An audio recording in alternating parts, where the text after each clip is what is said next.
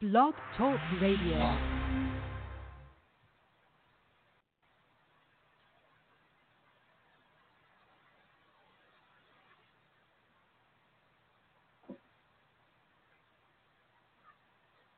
Some things never change. There we go again, folks. Yes. We love it. We love it when our intro decides to just sit there and look at you. You press play, and the son of a bitch just looks at you and spins and spins and spins. And it's like, I don't know what you're talking about, Nate. I know you pressed the play button, but we don't want to play. Did you push it more than once? Because if you did, you will have an extra long wait. No, I only pushed it. And good, because last time it played and then it reset itself. And what it's going to do is it's going to play itself multiple times whenever it decides to start, because that's what it does. It's just this little tick that it has, and I don't understand it. But yet there. Why don't you just turn the volume off on it, and let's just get going. Oh, there we are. Here it comes. You're listening to Wide Men Can't Jump on the Wide Men Radio Network, located at blogtalkradio.com/widemencan'tjump and at widemencan'tjump.com. Here's the best pod in sports, bringing you all the NBA highlights, analysis, and even some college basketball analysis as well. This show's brought to you by the law offices of Stephen P. New and CamBay.com. You can find this show at iTunes, Podcast Addict, Stitcher. Oh, my God. You're listening to Wide Men Can't Jump on the Wide Men Radio Network, located at blogtalkradio.com/widemencan'tjump and at widemencan'tjump.com. Here's the best pod in sports, bringing you all the NBA highlights, analysis, and even some college basketball analysis as well. This show's brought to you by the law offices of Stephen P. New and CamBay.com. You can find this show at iTunes, Podcast Addict, Stitcher, Google Play, FM Flash, iHeartRadio, and anywhere you find podcasts, as well at widemencan'tjump.com. Now let's go to the flagship program in this episode of Wide Men Can't Jump. You know, the intro has almost become its own kind of thing. And what I mean by that is, it almost seems like it's a bit. Folks, I promise you, with everything inside of me at home, this is not a bit. Hey. This is just... Hey, what? Nate, this is Tim. Hey, Nate, this is Tim. Hey, Nate, this is Tim. Oh, God. So... we'll give the starting bit this one for the week. But yes, here we are. But all right, let's get this show on the road. It's episode 83, and by God, we've hit 83 weeks. We finally reached the number that Raw was defeated by Nitro in consecutive weeks. So, ladies and gentlemen, we have hit 83. And I punched Eric Bischoff right in the teeth. Oh, you love Eric Bischoff. Oh, I actually do like Eric Bischoff. But we punched him in the teeth for 83 weeks anyway. But here we are. It's NBA season, and we have got enough to talk about to fill 2 hours. So here we are. Yeah, we could easily do the Kevin Durant show and not talk about anything else. What a last couple of days of craziness.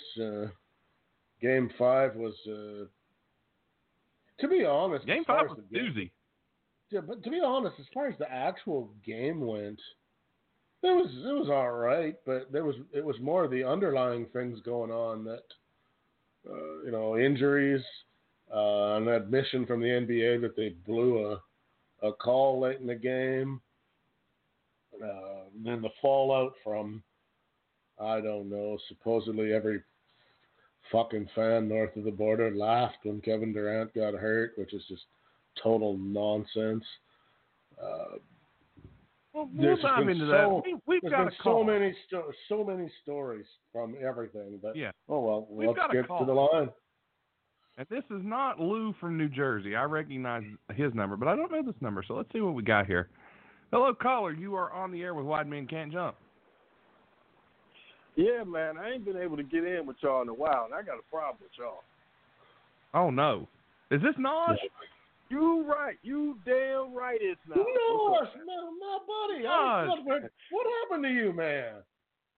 The last few times I called, I wasn't able to get through, man. So I said, yeah, the damn Canadians have banned me. This is outrageous. Well, you know that would be the furthest from the truth, sir. We do apologize. I don't know, man. Y'all reputation on. changed this week. I saw them folks yelling at Steph Curry mom. I saw them laughing at Kevin Durant. I don't know, man. I don't know about y'all no more. The Kevin Durant thing, I will fight you to the end of days on that one. The yelling at Steph Curry's mother, though, that is totally Bush League. I will agree 100% on that one. You don't really get to pick your fan base, though, man. There's going to be, what's a better way to say it? Shitheads in every fan base.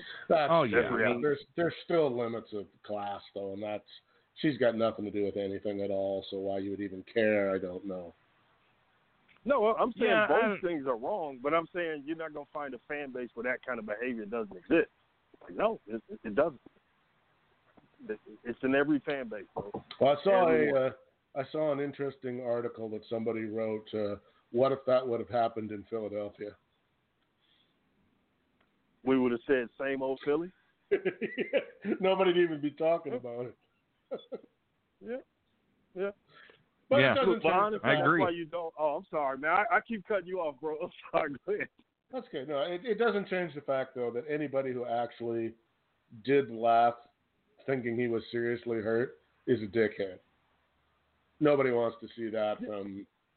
Now, if you're chortled briefly for a moment because your team's got the upper hand, okay, I can live with that. But, that guy, I mean, he was hurt and hurt pretty bad as it turned out, so... Nothing funny about that. Yeah, snapped his Achilles. Yeah. Oh, it was bad too. If you watch the video, there's video online. Yeah. No, I'm there's video. I keep interrupting every time you start talking, dude. I'm muting myself so you can finish. You can get a sentence in. You're fine. I don't know what the hell our timing issue is, bro. Go. It's okay. Talk about what you want to talk about. Go. Yeah, go ahead. Go for it. They hear me every week for 2 hours. You go for it, Nas. All I was going to say was... No, go ahead. Go ahead, dude. All I was going to say was there's video out there of Durant's Achilles snapping. You can see it. It's bad. And it came out that he had surgery to repair it on, I'm not sure when, but he did have it. I think it was today. That it's repaired and he's going to start, rehabbing and everything. But Kevin Durant's not playing basketball in the next season, so you might as well just picture a league without him next year. Where he goes will be the story. But go ahead. I didn't mean to interrupt. Nos, go for it. No, you didn't interrupt me, man. It was just a timing issue. But no, it's a terrible injury. This all ended in the worst possible way. But honestly, there was some risk involved in bringing him back. Period. So the idea that organizations pressure players in order to play, not thinking about long-term, thinking short-term, no matter what, to me, he shouldn't have played. Like, it was a huge mistake. A couple of weeks ago, they were walking around with the chest out telling us how, even without Kevin Durant, that maybe they're better. Now Steph Curry gets to be Steph Curry and all of that stuff. And then people got to see that that's just not true. And so now they were hoping on Kevin Durant to come back and save them. And, they took the ultimate risk, man. There was no reason for this. And if we find out that whole so-called calf thing was a misdiagnosis, then they'll probably have a lawsuit on their hands. But I doubt it gets that far. But, yeah, that was crazy, man. It seems like too much of a coincidence to be, he's got a calf strain, and then he snaps his Achilles. I think they diagnosed it as a calf sprain and thought, okay, it's just a calf sprain because there was no tear in anything. So I'm thinking that what happened was the calf, or it wasn't a calf, it was actually an Achilles, a very slight tear that needed more time to heal, but it didn't. And that's what caused the Achilles to fully rupture and snap. That's my assumption there on that end. That's what I'm thinking. I'm on the same program. I'm not a doctor, but I'm on the same program. Oh, absolutely. And if you've ever had an Achilles injury, you know how long it takes to overcome that injury. If you look at some of the guys like DeMarcus Cousins is coming back from an injury, he's still not the same to me. I'm watching him play in these finals. He's not the same. He's not back to his full self yet. I'm looking at other players in the league that have come back from injuries that haven't been themselves. I don't know. It seems to me. Dominique's been the only one. Yeah, Dominique Wilson's the only one. And even then, that was marginal. Like, it wasn't old school Dominique. It was just he was still effective, but he wasn't, the player that he was. So, and as far as Boogie, Boogie has no lift right now. He's playing like old man basketball. He's putting his body on people and trying to finish. But when you see people blocking Boogie shots and like Boogie not being a threat, you're like, boy, he took a bad gamble and going to Golden State for this 1 year trial run, because this ended terribly for him. And it seemed like they had Boogie out there, and they almost had to play him because Looney's not 100%. Bogut, I don't think has gotten back to full shape, and you want to play Boogie because he's a dynamic player. But man, if they would have lost that game the other night, there would have been a lot on Boogie's shoulders for the end of the game, whether it was warranted or not. He would have caught some flack for the way that game ended, especially with the moving screen and all that. No, you're dead on. But think about this. Why people fall for the okie doke of team first, team this, team that. Boogie came back from a quad way too early, already coming off an Achilles. So, of course, he's nowhere near who he actually is. So, he's been walking wounded. But he shouldn't be playing heavy minutes while he's trying to do that. So now he's diminished his value going forward, because ain't no way in hell you could watch the tape of him right now and say we're going to get that guy a 5-year deal, a 3-year deal, like anything like significant. So, yeah, and Andrew Bogut, hell, they brought the carcass of Andrew Bogut from New Zealand at the end of the season. Like that's not a guy who should be getting minutes. You know what I'm saying? No, I agree. Not Bogut. He was good in his prime. Okay, well, what do you think about the whole thing, and why was Kevin Durant bringing the ball down the court in the first place? Yeah, well, I don't know, man. I'll just put it like this. If you're risking him or saying he's healthy enough to play, then he's going to play like he plays. But to me, the biggest thing was he shouldn't have been out there, period. Because no matter what, this is a 7-foot guy who does a lot of wear and tear type stuff, cutting, pulling up, crossover, all that stuff. So, him out there, period. He took the heat today for it. He said it was on him. Now, whether you want to believe that or not is another question. So at least I'll give him credit for that. He's not letting the blame fall on the team. But like you said, I agree with you 100%. There's no way in hell he ever should have saw the floor the other night. No way. And some people need to be better at saying no, because I tell you right now, Kawhi Leonard would have looked you dead in the face, emotionless, and said, no, I'm not playing. And did. Exactly. Well, I think Durant. You got to think. Oh, go ahead, Bill. Well, I'm just going to say I think Durant is one of those players who, and this is most players in the NBA. There's only been maybe one player in the league that I've ever seen say, "No, I'm not playing because I'm not ready to play," and that's Kawhi Leonard. And you see what that did for him. Oh no, what about Markelle Fultz? So, Derrick Rose. Remember the Derrick Rose saga? He's faking it. True. He needs to get out there. Then he gets out there and everything breaks, falls apart, and he's never the same. Yeah. So, very true. I just think anybody who's an upper level NBA player, there's an amount of love for the game and like their identity is tied up in basketball. Like guys aren't getting a check and then just wanting to sit around. Like no, they want to play, they want to compete, but you should be wise about it. Well, and this is not the regular season. This is not a regular season game that Kevin Durant's missing. Clearly, he wouldn't have played had this just been, but it's Christmas Day. Who cares? Fuck that noise. This is the NBA Finals. This is an elimination game on the road in Toronto. You're arguably one of the top 3 players in the world. You want to play, but now Durant has injured himself to a point where will he be the same when he comes back? I've always said Durant had chicken legs anyway to be 7 foot tall. Can he heal his body correctly and rehab it enough to be Kevin Durant again?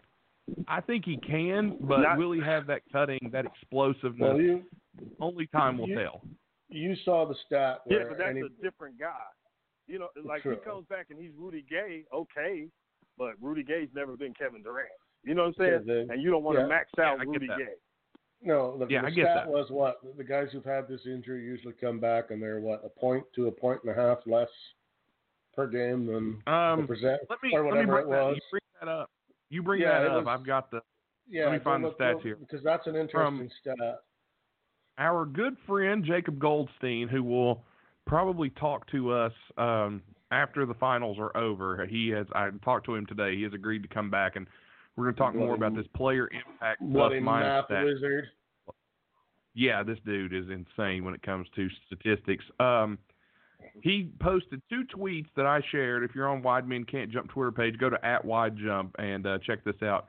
Just did a quick and dirty study, but the average player who suffers a ruptured Achilles saw their player impact plus minus drop 1 to 1.5 points per 100 possessions compared to the projected impact upon their return.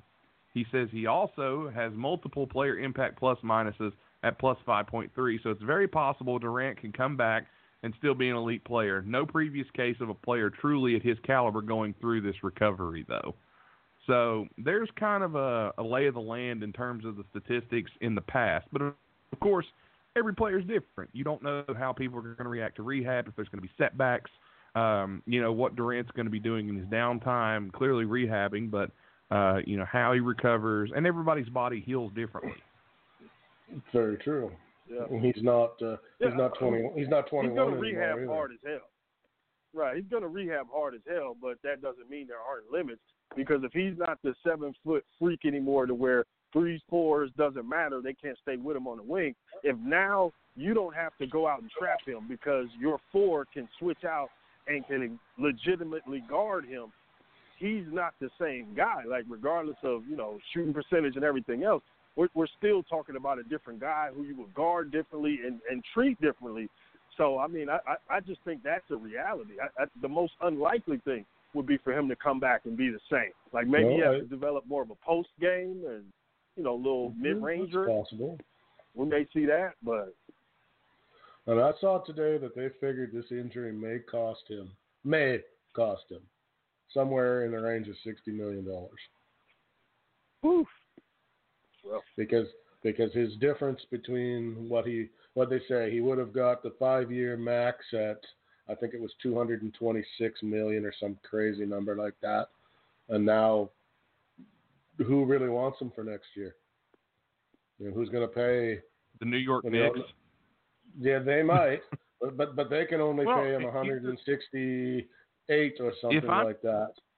If I'm Kevin Durant, poor guy, but I don't know if I'm Kevin Durant, this is what I'm doing because he's not going to play next year. He's not. That's just a fact. He's got a $31.5 million player option. Now, I don't know if Golden State is required to pay him that if he opts into it. If he opts into that, I don't know if Golden State is required to pay him all that where he's going to be hurt and they know he's not going to play. I assume they do, but again, I don't know the layout of the contract. Is it possible? Yeah, then you're talking about insurance and kickers and other things. But if he decides to opt in, he'll get that money. Well, the beauty of that move is if he does that, then he can get the Supermax deal from other teams next year or 2 years from now. Exactly. Or and he can take his agency position where he's diminished and he can never get what he was supposed to. You see what I'm saying? It's a big risk. I see where you're just took a big gamble. Yeah. Yeah, I totally get that. I guess it depends on what people are willing to throw in front of him during the offseason. Think about this dynamic. We're going from Kevin Durant hosting teams and everybody coming up with these elaborate proposals about what they want to do and how he should be there to Kevin Durant going into these meetings having to sell himself on, his work ethic and how he's going to rehab and how he's going to be – you know what I'm saying? Like the dynamic just flipped. Yeah. You and I see that, but we both know that there's at least one crazy NBA team out there that will throw some ridiculous number at him regardless. Yeah, all it takes is one. Yeah. Next year he's making $31 million if he opts in. My idea though is if I'm Durant and I can, I'd go ahead and opt in. I wonder how much time does he have to opt in? Does he have to opt in before he's allowed to go to the open market, or? I don't know. Because that would make a significant difference. Because if you don't know, you got to be kind of a fool not to take the $30 million guaranteed and let the next year worry about itself. Well, basically, he's going to be rehabbed on all next year. Right. My idea, though, is if I'm Durant, stay with the Warriors. And you know what? The Warriors would probably let him rehab there, and he's got a good area there. They'll be in a new building. And he can remain quiet because the Warriors are going to be fine. And he should be ready, what did they say, pretty much for a playoff run. You know, if I'm him, I don't even play then. I set out the entire season, and including playoffs. How you're feeling. Because I don't care how well you feel if you're Kevin Durant. I don't care how well you feel. If you come back too early and you shit the bed and you don't look like Kevin Durant, you've totally just destroyed anything you had. Now, again, Nas made a good point of he's going to have to sell himself. But if he comes back in the playoffs and shits the bed, nobody's going to pay him. And then he's not going to be able to get that money. Yeah, exactly. Yeah, DeMarcus. Yeah, this is DeMarcus all day. Everybody who's watched DeMarcus during his finals are like, okay, Marc Gasol is confident as hell against him right now. That should be a good tell. And then for two, like just watching him around the rim, like this is not the guy we watched for his whole career. Like this kind of looks sad. Like when you see him catch the ball, you're like, dang, it's really gone that badly. Now, he played pretty good. He had a nice spurt last game, but like y'all said, he made a lot of mistakes at the end, but that wasn't why you guys lost. I think you guys were a little bit nervous in the first half about closing them out and weren't as energetic as you were the rest of the series. The Raptors shot garbage for the first half of that game. They couldn't make a shot if their life depended on it. They were horrible. But to be honest, they didn't deserve to win Game 5. In my opinion, they didn't deserve to win. They were lucky that it was as close as it was, and for what I took away from it. Right. And Naj, I'll just let you know, and made it what it was, but man, the pace that y'all put on them is the thing they can't keep up with, bro. Go ahead. I'm sorry. I'm just gonna let you know, Tim's Canadian. I'm actually from West Virginia, so I'm definitely not I'm not a Raptors fan. I always call both of y'all Canadian. I'm not the biggest mistake for a while. To be honest, I'm not the biggest Raptors fan either. It's the only team we got. So what are you gonna do? Yeah, but still a T-Wolves diehard. This is the thing, though. At the beginning of the season, we said what most people understood, like, okay, Golden State's biggest enemy is injury. Because when you play from June to June multiple years, this is what happens. People start to break down. All of those minutes accumulate. And before you know it, you either weren't who you were before or people just aren't there. So, we saw that in the Bulls run. We saw that in the Lakers run, Celtics run, all of these different, dynasties and three-peats. Like, we see people break down. Miami recently, this is what happens. So Golden State, to be honest, they made the mistake of saying, well, instead of depth, we'll just get quality talent and we'll roll out our five. Big risk because people could go down, and that's what we saw happen. So now they got to kind of depend on Clay and Steph pulling out miraculous games in order to win.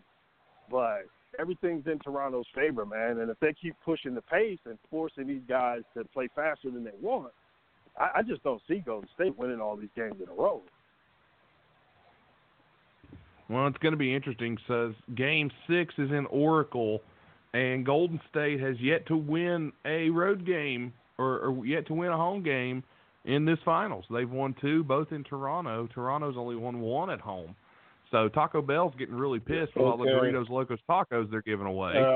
But player options must be decided by June 29th. So he doesn't have a whole lot of time to decide as far as that part of it goes. But if he opts out, let's just say he opts out of that player option, and of course everyone's linking him to the Knicks. Do the Knicks still take a chance on Durant coming there? Maybe not this year, or he comes there this year, but he can't play. They still need to get Durant if they want to get this to work. What they're trying to do, because they in their minds, the Knicks are thinking Durant, Kyrie, Davis, and we can't get Kyrie without Durant. We can't get Davis without Kyrie. So is that plan still in motion? Even if Durant's not himself, if you sign him and bring him in, you still have Kyrie. You can still trade for Davis. And then, okay, Durant comes back. Okay, Durant's 75% of what he wants was. That's still pretty damn good. So I think the Knicks, if Durant opts out, the Knicks got to make a move for him still. They have to try to sign him and pay him big money. Well, they may even do it purely on the sense that, okay, we've got him.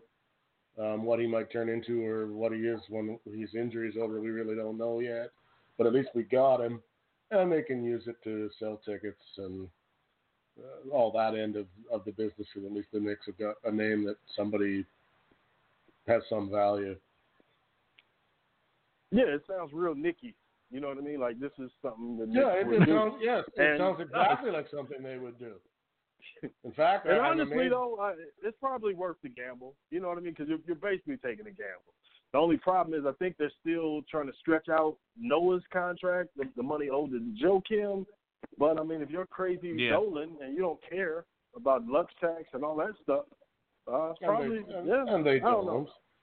They've got lots of money. That's not a problem there as far as, they're not worried about the budget or any of that sort of thing. I mean, Christ, they've been throwing hundreds of millions of dollars away for 20 years on nothing. So, I mean, what's the difference? I wouldn't do it, like I said, man. But, hey, man, I could see them doing this and us not being surprised by it. But think about it. Now this takes one person off the table. So when the merry-go-round starts and now you don't have a partner, you see what I'm saying? That makes the Knicks even more likely to do it. Because what are you going to do, end up with Kemba? Which, I mean, really, when you look at the Knicks lineup right now, they don't spend that much money. No, and this was supposed to be when they make their move this offseason. That was the whole point of it. I mean, if you take DeAndre Jordan out of there, he's the only guy who's getting paid in double figures in the millions department. Nobody else is even close. So yeah, but that's because they flushed all the bad contracts out. But they just did that, though. You know what I mean? They did that in the last. But that's what I'm saying. Somebody in Nickland has got to be itching to sign a check. Oh, they are, and right now the big rumor with Knick fans, and if you listen to Knick fans, they're wanting to do the trade for Anthony Davis. They are wanting to sign Durant because they believe that's where he was going, and they wanted to sign Kyrie because as long as they can get the signing of Durant and Kyrie done, then they could make the trade for Davis. Once that trade is done, then there's a certain way that the cap goes that so much of the money that they have to spend isn't going to, like, you get X amount off or, cut or whatever, because the contracts they're going to give up aren't going to be like, they're not going to have just enough bad contracts in the trade to send to New Orleans for Anthony Davis. They just don't have it. So we'll see what happens there. I don't even understand how they're involved because they don't have pieces that really anybody wants besides the draft pick, which I think they plan on keeping. Like, unless you're talking about getting rid of, Mitchell Robinson is probably a piece people want. But besides that, you look at that Knicks roster, what do you want on that team? Well, they are planning to offer pretty much anybody and everybody. They have Dennis Smith, who is a decent point guard. They have Kevin Knox, who people are still high on because he's only 19. Maybe he's turned 20 by now. He's a young piece that people want to build a team around. Mitchell Robinson is the steal of the draft last year with his shot blocking abilities. And they have that number 3 pick, and they can also include future first-round picks. So there's some talk from the Pelicans that they're willing to make that deal depending. Now, there was an article released today that the Knicks and the Knicks and Lakers were getting in contact. The Lakers have made Ingram and Lonzo Ball available, but the Pelicans are wanting to include Kyle Kuzma, where apparently the Lakers want to hold on to Kyle Kuzma. So I'm not sure. Yeah, and let me say this too. The Pelicans had the Lakers over a barrel last season. Could have taken anything they wanted from them, but I don't know if it was pettiness. I don't know if it was this organizational thing they were trying to do or whatever, but they made a huge mistake. Anytime you got somebody over a barrel, you take all of that leverage and you use it. You get all the picks, you get all the young players, and you go forward. But this whole petty thing about I don't want to trade with that organization, I don't want to do with that, all you're doing is lessening what you can get back. So if you could, like, if we go back 365 and San Antonio with Pop and all his fire and brimstone stuff, like, overall, Pop got. Like, that was a bad deal. You took the deal without making them give you Siakam, and you would have gotten a better haul from the Lakers. But this spite and the silly stuff, this is supposed to be about business at that point, and you need to get as many assets and good assets as you can.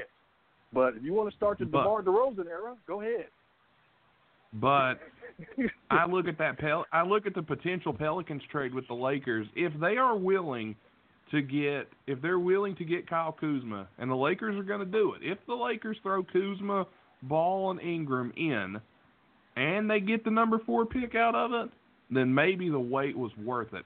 Because not only are you going to get all 3 of those young, talented individuals, you're also going to get that draft pick, that number 4 draft pick. Now, again, keep in mind, the Knicks have the number 3 draft pick, and there is quite a drop-off from number 3 to number 4, in my opinion. I thought they wanted an all-star player, a super prospect, the draft pick, and then some more first-round draft picks was the story. They changed their minds. I think they changed their minds daily, and they are realizing there's not going to be a superstar just come to them. Their superstar they're getting next Thursday with that number 1 pick, in my opinion. I think that dude's going to be the guy. So I don't think they have to work much. In the NBA, when you trade superstars, you don't get back value. So the thing to do is to do what? Get cap space relief, get young players, and get picks, and then move forward. But this idea that you're going to get this all-star haul back when all of the leverage is going the other way because everybody knows you have to trade them, they would be everybody.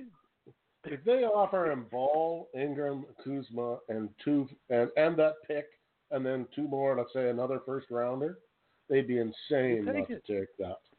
Oh, I take that in a heartbeat. Take it and run like a motherfucker. Because not only, let's just say they take that. Let's say they take that deal. Let me get this pulled up here. Give me just a second. I mean, you've given up a guy who doesn't want to be there. So as far as that goes, to me that's an organizational win already. Because I don't know why you want a guy who doesn't want to be there. That makes no sense. Right. So that to me was a fine move anyhow. Kuzma's not a bad player already. Ingram's not a bad player already. They still got room to be maybe better than what they are. Ball is an intriguing one because Lord only knows what he might be if they can get him away from Daddy like he has been the last while. He may turn into something more than what he is now. The 4th pick by looking at the draft, the 4th pick's not going to be a bad player. And then it's a matter of what the other 2 draft picks are. I mean, Christ, you could probably take Ball, Ingram, and Kuzma and turn around and flip them. Well, I don't know why you would do that. Since you're bringing Zion in, you want those young guys to grow with them because you don't want to end up in this same position with Zion in a few years. So get the young guys, trade J. Rule for either picks or another, more players too, and do a full rebuild. You know what I'm saying, though, those guys are, if they don't fit in or they don't work out, those guys are all still probably tradable at least for something. Oh, yeah. Right. They'll retain value because of their age, even if it's next year or the year after where you decide you don't like what what they are. What they got or whatever. Yeah, that's what I'm getting at. I'm not saying just. Well, if the Lakers make that move, they will be giving up Lonzo Ball, who will have 2 years left on his contract because he's got an $8 million contract next year, and then he's got a team option that can be picked up in 2020 for $11 million. Brandon Ingram has 1 year, $7.2 million, and he has a player option of $9.4. He's clearly going to decline that and take a new contract, I'm assuming. Kyle Kuzma, you have him for 2 years. And this is insane to me. $1.9 million is all Kuzma's making next year. Yeah, he ain't getting. For some reason, he really got fucked over in the contract. He was a late pick. He was a late pick at the draft.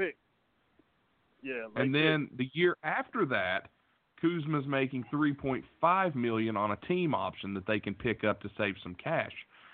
So you're looking at Anthony Davis's contract, who he's making $27 million next year. You still, even if the Lakers ship those three, there's a $10 million difference there. Still winning. You're still going to have to give up. You're going to have to throw in some exemptions or something there. New Orleans is going to make out like a bandit if they make that deal, because not only are they going to get the number 1 pick this year, not only could they potentially get the 4th pick, which could be Jarrett Culver, Darius Garland, players like that coming out of college who can be good players.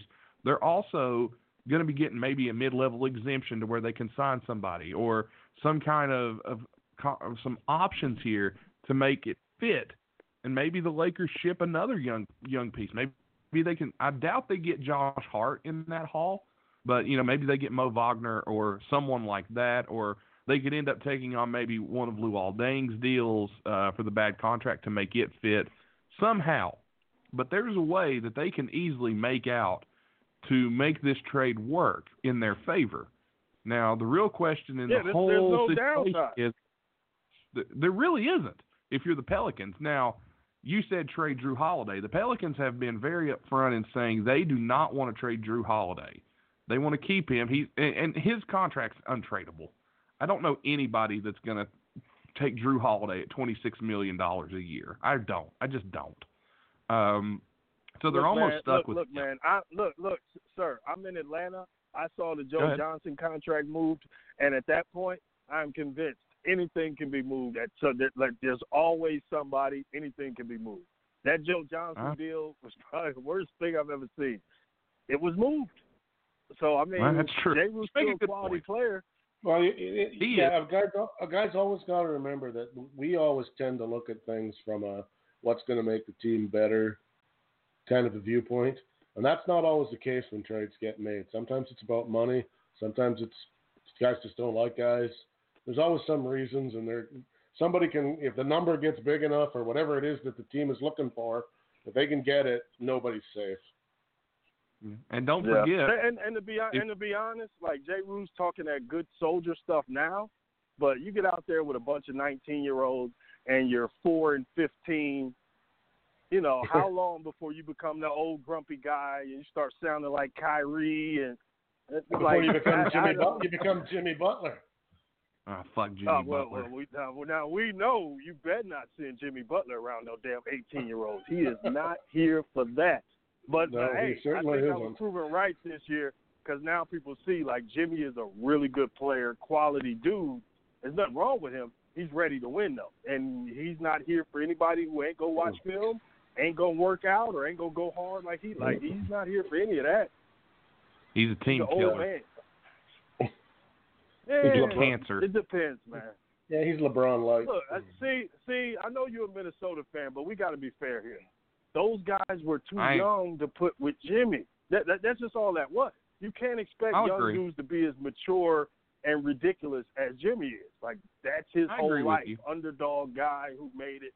And, everything is Game 7. Like, he's an intense, ridiculous person. Do you know what I'm saying? I'll agree with you. In that case, if the organization would have been a little bit stronger and better run, that they could have maybe dealt with that. Or you don't bring them in, though. You see what I'm saying? No, I think they thought they were further along in the process. You guys you got to realize that these guys are 10 years younger than you, and they don't see the world the way you do. And the flip side to the young guys is, hey, you know, it wouldn't hurt you guys to work a little harder. Right. You know, that there's a little bit of and Jimmy's going to say that in a nice way, right? Yeah, you know, when you're around Jimmy, can you fucking do your push-ups and shit and you're fucking around? I don't have to listen to Jimmy coming to the fucking office and bitching me out every fucking 10 minutes because you guys are fucking around with your iPads. and eating gummy worms, Andrew Spiggins. But Jimmy does not know what Angry Birds is, and he doesn't fucking care. I'm looking at the deal for the Pelicans just to make a point here real quick with the Pelicans. Can I say something? Can I add one Go thing ahead. too? And I think this is the comparison we missed with Jimmy. Remember the linebacker for the Steelers for so long who ended up going to New England at the end? Strong guy, crazy. Jerome Harris. You remember him? Jerome Harris. Okay, yeah. So vaguely, but yes. Jerome Harrison. Was it Harrison? Is that his name? I think it's Harrison. Anyway, crazy guy for the Steelers. Yeah. They win the Super Bowl and they're invited to the White House. And you know why he doesn't go? Not because of political reasons. He says if we didn't win, they wouldn't have invited us. Like, there are some guys who are all in, everything is foxhole, the world is and that's the kind of guy Jimmy is. Same time, you know, as Harrison.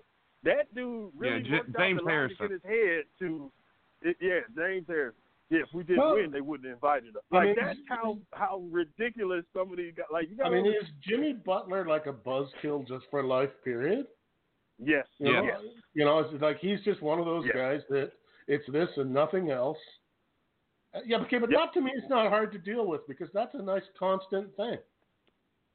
You know, I know Jimmy as an owner, you like it.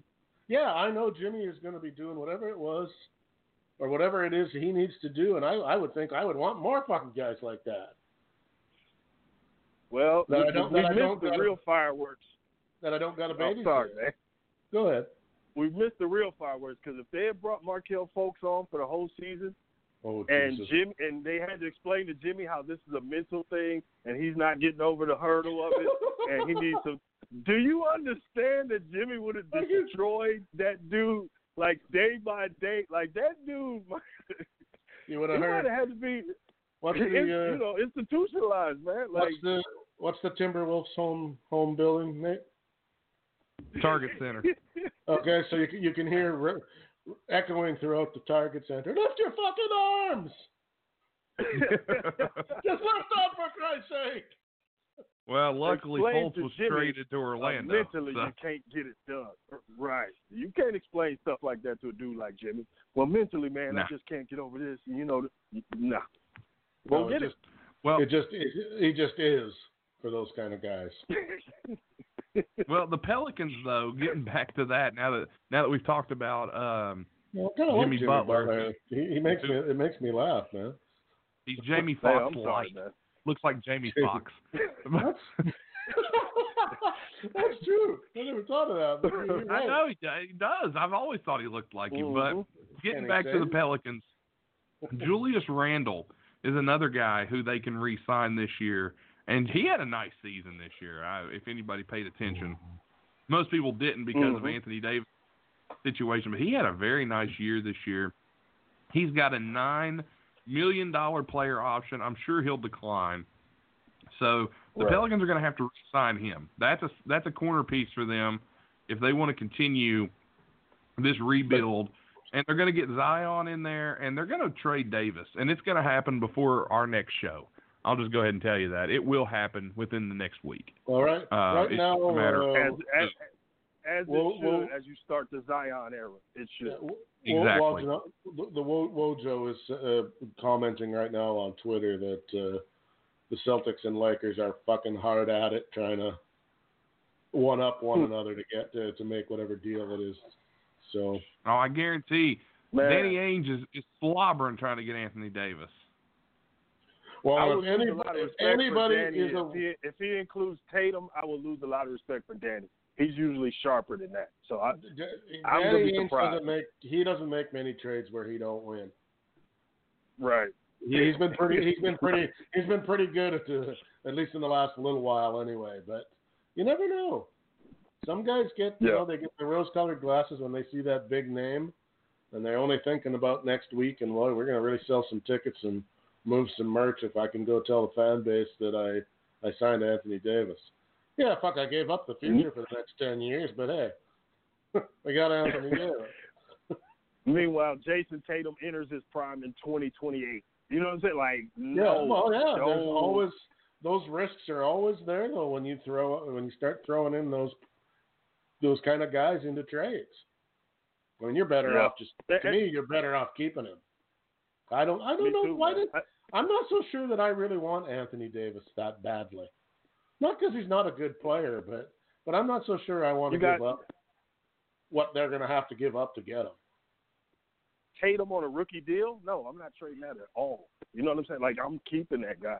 And just to mess up the show a little bit, like, I hate to do this, but my conspiracy theory, so let me just throw this out there. The hosts do not agree with this. This is my conspiracy. I find it funny how Randall was able to walk away from the Lakers, no compensation, to New Orleans. New Orleans' power dynamic changed as far as ownership, and, the wives take central control. I think there was a nod and a wink deal that they were letting Randall walk over there, and then they're going to complete a trade, and then they shuffle the deck as far as the ownership, and then they say, wait a minute, what? No, we're not trading him to you guys. And then, Team LeBron tries to make it public to kind of force and pressure them, and then New Orleans dug their heels in even more and never acknowledged the wink and the nod deal. I think we're looking at some, Joe Smith, T-Wolves back in the day stuff. Because, dude, God. How do you make heads or tails of that, though, dude? Like, why would you let Randall walk away without getting anything back to New Orleans, and then all of a sudden you get all the, it makes no sense. There's nobody left in Lakers management to confirm that anymore either, because they're just about all gone. Everybody's now at the bread line. But speaking of which, gentlemen, before we continue our conversation here, we do have some bills to pay. And if you're in the bread line and you need a good lawyer, you need to call our good friend Stephen P. New at newlawoffice.com. We'll be back in 60 seconds.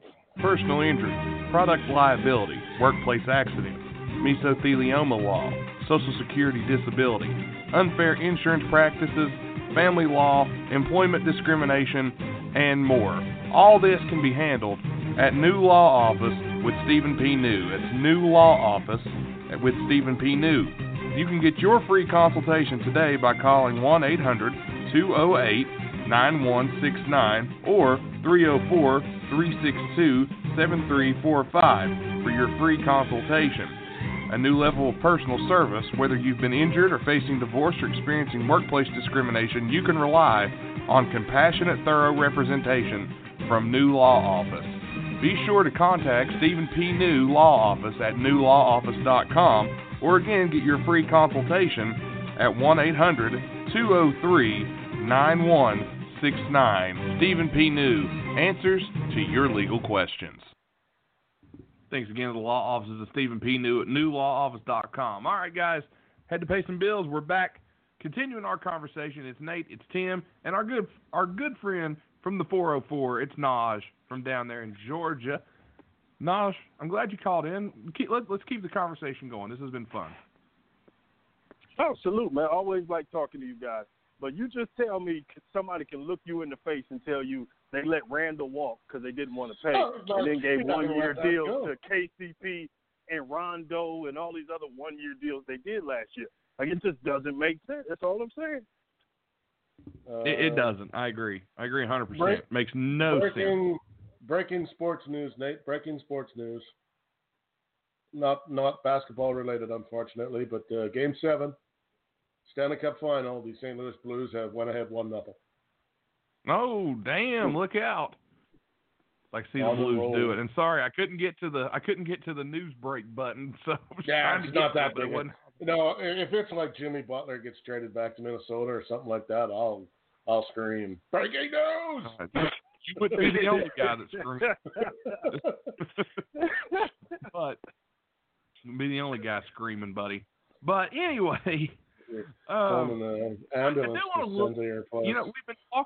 we've been talking so much about this Kevin Durant situation, we haven't really talked about the NBA Finals.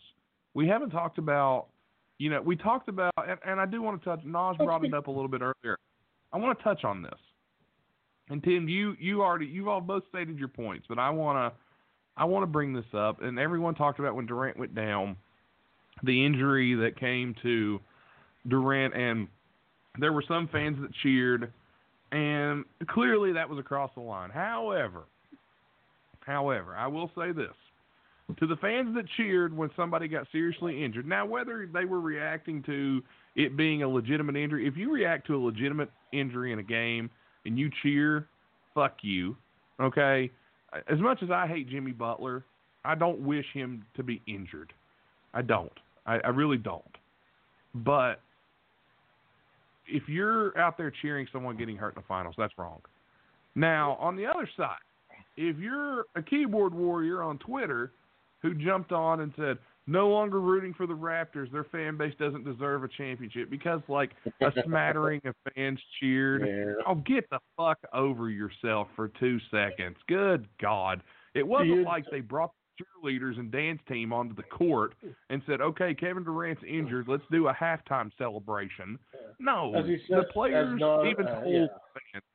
The players even told the fan, no, this is not the time for that. Just get over yourselves for 2 seconds. Said, there's not a fan base in any sport at that level that hasn't had that happen to some degree. Seems to me Golden State fans were accusing James Harden of being a faker not long ago.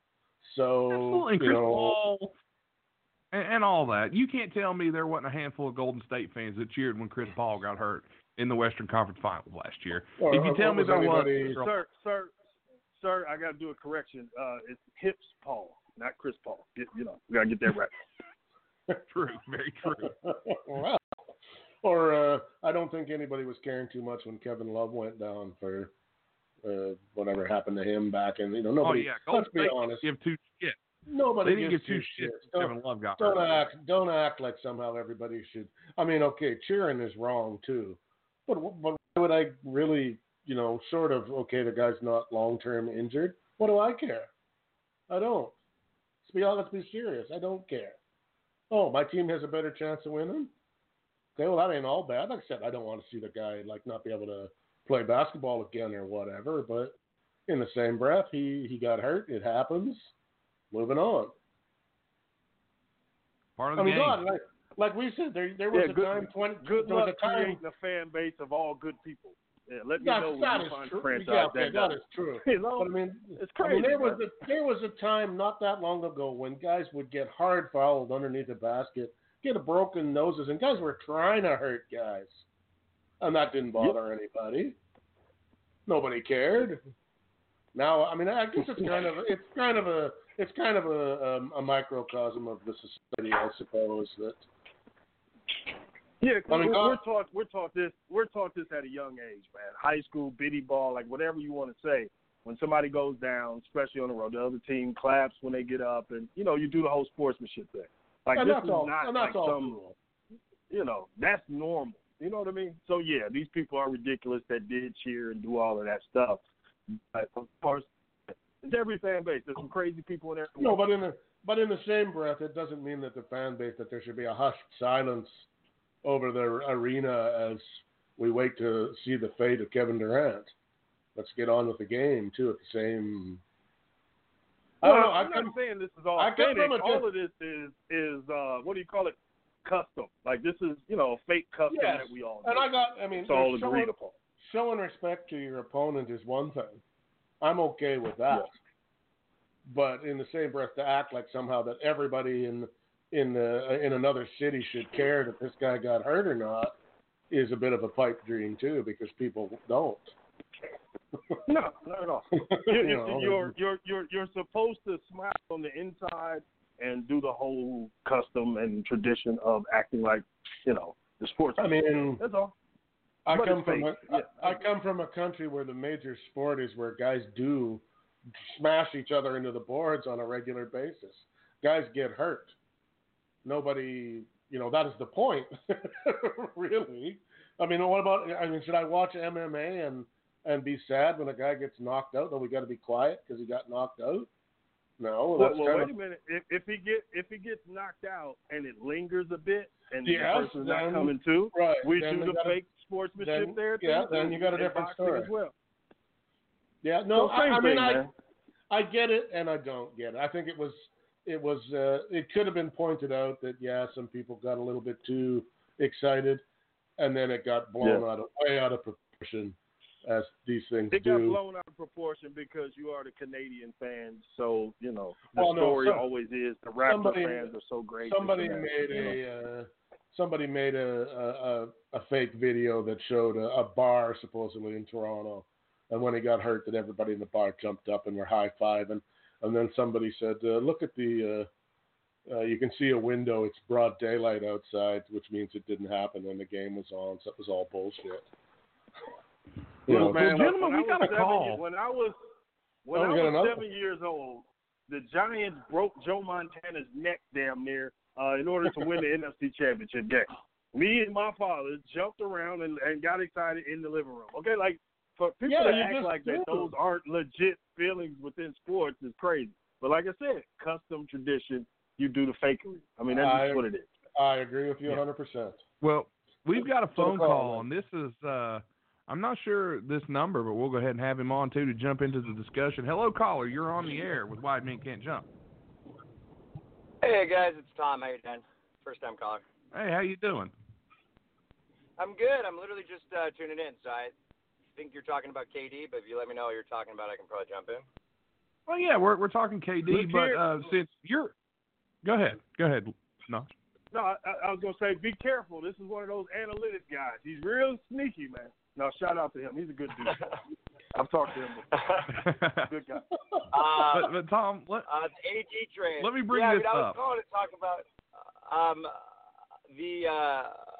a Lakers potential Anthony trade. Davis, right? I was calling to talk to him. Just kind of what you guys think about that. Well, I recognize you're from the California area code, my good man. Yeah. So, assuming you're a Lakers fan. Yeah. No, I am. I don't know if we can allow that. We're gonna have to take a vote. Lakers fan. I give us a good name. Well, I promise. Well, I'll tell you what. Fair enough. I want to hear your thoughts on the Lakers off on this potential trade. So go ahead. Yes. Good idea. The floor is yours because I want to hear from a fan that would be kind of in the know. So go for it. For sure. So I think what you're seeing right now is we're kind of paying our own tax for our basic ineptitude, right? Like our front office really has been an absolute mess. We've not developed players well.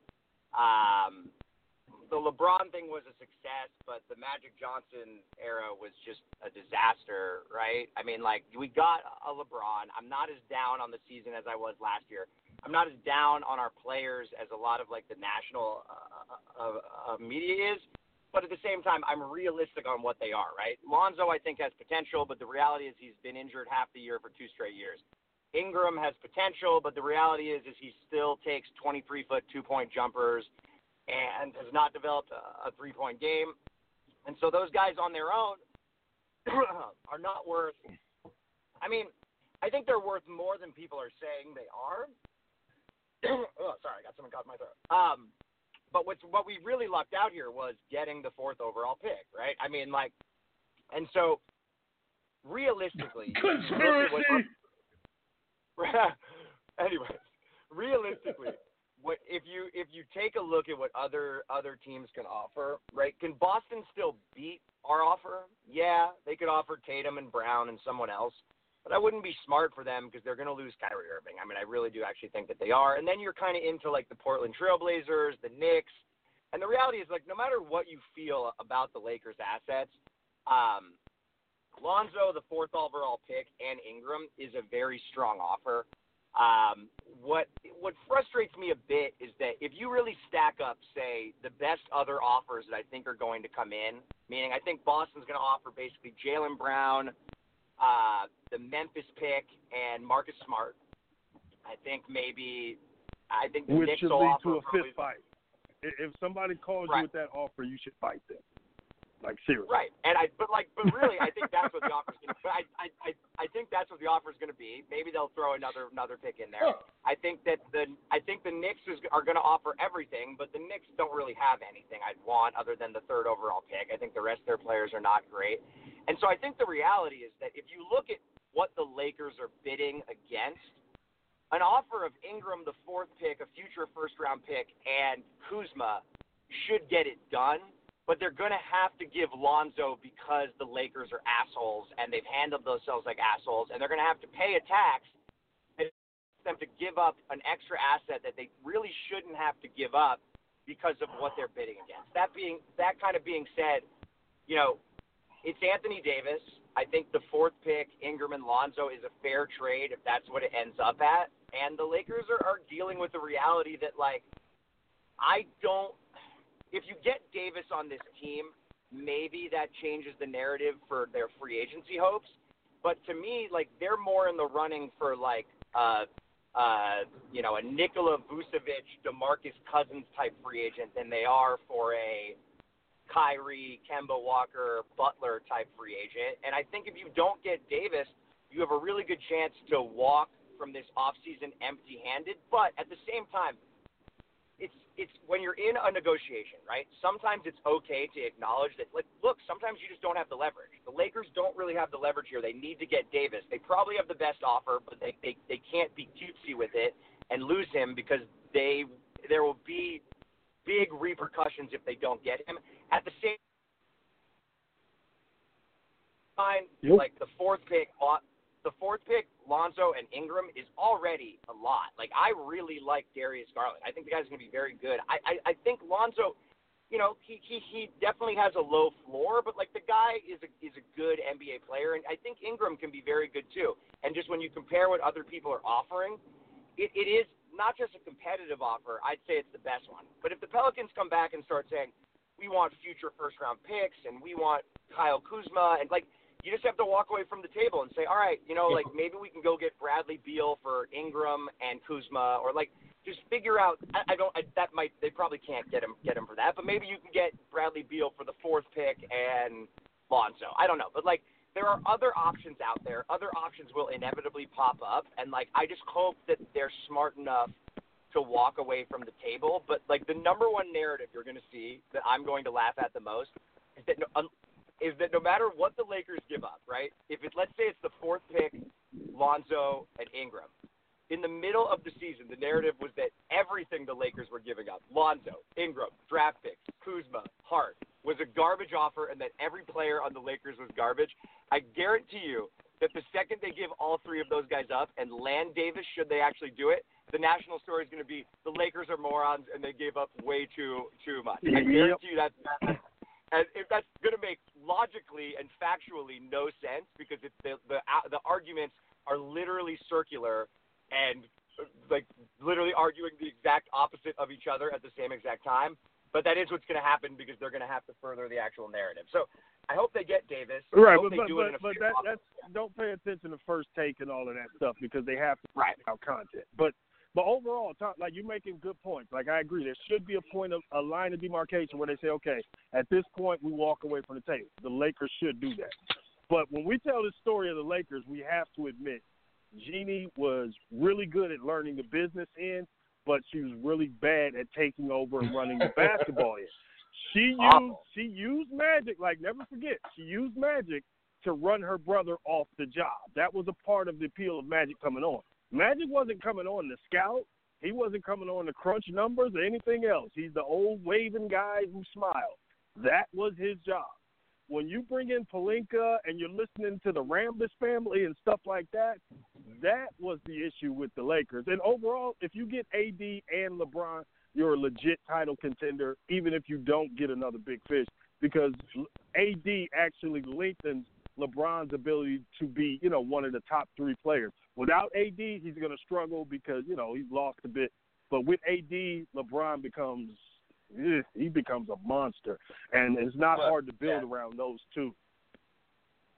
I mean, the key here, right? Yeah, I mean, like, I think the key is, and the reason that you, like, with Kevin Durant out for next season, right? Like we've become so used to, I think, basically needing 3 all-stars to even be competitive against the Warriors that we've forgotten what like normal basketball is like, right?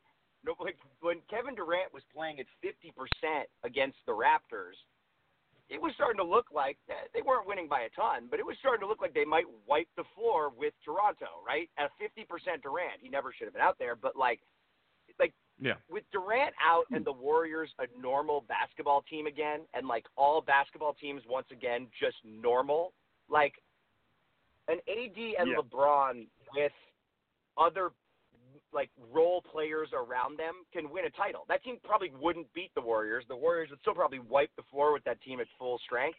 But like with everyone back to normalcy here and back to, 3 superstars on the team as opposed to fielding Team USA, like it makes it more worth it for the Lakers to do a trade like this, because realistically, if you get AD, right, you still have max cap space. And even if you don't get a max player, you can still go out and get JJ Redick for $12 million and 3-and-D guys. Trevor Ariza for $7 million. Yep. Yeah, and so like you can still build you still have $32 million. So like I said, like if you land Ariza and Redick, and maybe you take a flyer on Cousins, who no one's probably going to pay more than $7 million. Like there are players out there, even if you don't get a superstar, that like the Lakers can fill in and like make a real team. And like if you field that team I just said, which is absolutely realistic. Like it's realistic they get JJ Redick and Ariza and someone else or some version of that. That team can win the title for the next couple of years. So it's worth it to me. Yeah. And the number 4 pick Tom, is let me bring this up. with LeBron on the team too. Yeah. You know what I mean? Like LeBron is not about that bring the young guy along life. Like LeBron's an old dude who's about contending, and that's it. And he don't want no young boys in the huddle. So, that pick is just something to move. So I agree with you, man. I'm sorry, host. No, you're fine. Let me bring this up to you, Tom, because it has been made clear. I'm trying to find where exactly I saw this report. I think it was Bleacher Report. I'm almost certain it was Bleacher Report that put this out, that the potential Lakers AD trade, and it is Bleacher Report, could hinge on Kyle Kuzma. Apparently they are making it clear they want Kuzma in the deal. And that's per the Los Angeles Times, according to Bleacher Report. Now, let's say, I'm assuming they're not going to give up all 3, but they may, just to please LeBron. I'm not sure. But what do you think about, would you rather keep Ingram and trade Kuzma, or keep Ball and trade Kuzma, or is Kuzma a guy you want to see stay in a Lakers uniform? Oh my God! If you can give Kuzma instead of Ingram or Ball, like let me drive to his house and pack his bag. But my understanding of it is they also want Kuzma, and the Lakers are saying you can have 2 of the 3, but you can't have all 3. And so it's not necessarily that they're stuck on Kuzma; it's that they're stuck on we don't want to give you all 3 of these guys. And look. Like I said, I already think that the 4th pick, Ingram and Lonzo, is a very look at Paul George Victor Oladipo worked out, but no one thought Victor Oladipo was that when he got traded for Paul George. That trade was universally panned for being awful for the Pacers. Kawhi Leonard fetched DeMar DeRozan. This is a king's haul, not a king's haul. It's the best haul for a superstar demanding to leave in a very long time, and it's I'm sorry, they're not going to get the Magic Johnson offer, and the Lakers shouldn't offer the Magic Johnson offer because that's just not the situation now.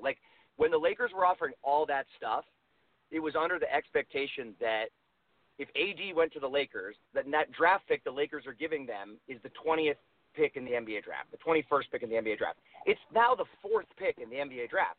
That is a super good asset. It changes all this stuff. They should not – the 4th pick – significantly trumps needing to throw Kuzma and Hart into the deal. And if the Pelicans say, look, we're not going to do this unless you give us Kuzma Ingram, Ball, and the number 4 pick, like, you have to walk away because, like, you know they're not going to get anything better. So at the very least, you're forcing them to take a worse offer from someone else. And if they're willing to do that out of spite, I kind of understand it. But, like, you can't panic because you can't have LeBron and AD and no one. Like, LeBron is 35 years old. He's not 25. So you have to limit his minutes. So, like, AD has already proven he can't win games by himself. The way I feel about Anthony Davis is that by himself, I think Anthony Davis is maybe the 8th to 9th best player in the NBA. With LeBron, you maybe make him the 3rd to 4th best player in the NBA by the simple fact that AD can't I'll go bigger. Yeah. He'll win MVP playing next to LeBron. LeBron will make sure. Possible. Meaning he'll take a little less as far as numbers and try to really showcase AD, you know, for doing him the solid of coming over, being a clutch guy and all of that. And I get your point, but there comes a line where you don't quibble so much. And if you got to give up Kuzma included, yes. But the biggest piece there is Lonzo, because Lonzo has all-star potential. Despite his crazy father and all of that, a guard that quick defensively who can play the way he can play, God forbid he ever can shoot. Like Lonzo is the piece in there. And if you're in New Orleans, this timeline works out perfectly. You bring in those young guys, you start off with Zion, and now, you know, in a few years you won't have this same situation where Zion is threatening and saying, I want to get out. So they need quality pieces to make sure, you know, that you know, they don't do this again. But I don't know, man.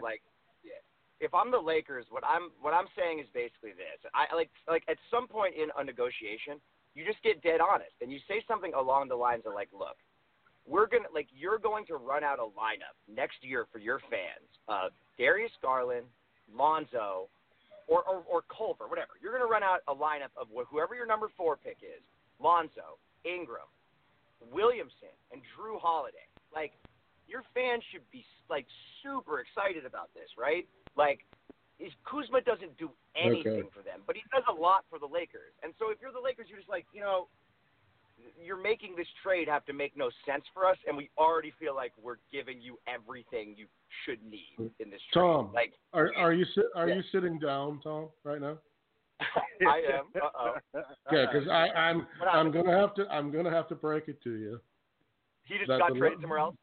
No, but the Lakers are going to do something incredibly fucking stupid. Oh. Okay. Because they almost have to. Because if they don't, they're going to have a pissed off LeBron James, and they don't want that.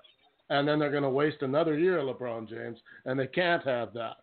They've got to make that trade. They don't have a choice. They've got to make it. Look. I really hate. I really hate the Beal option is realistic, though.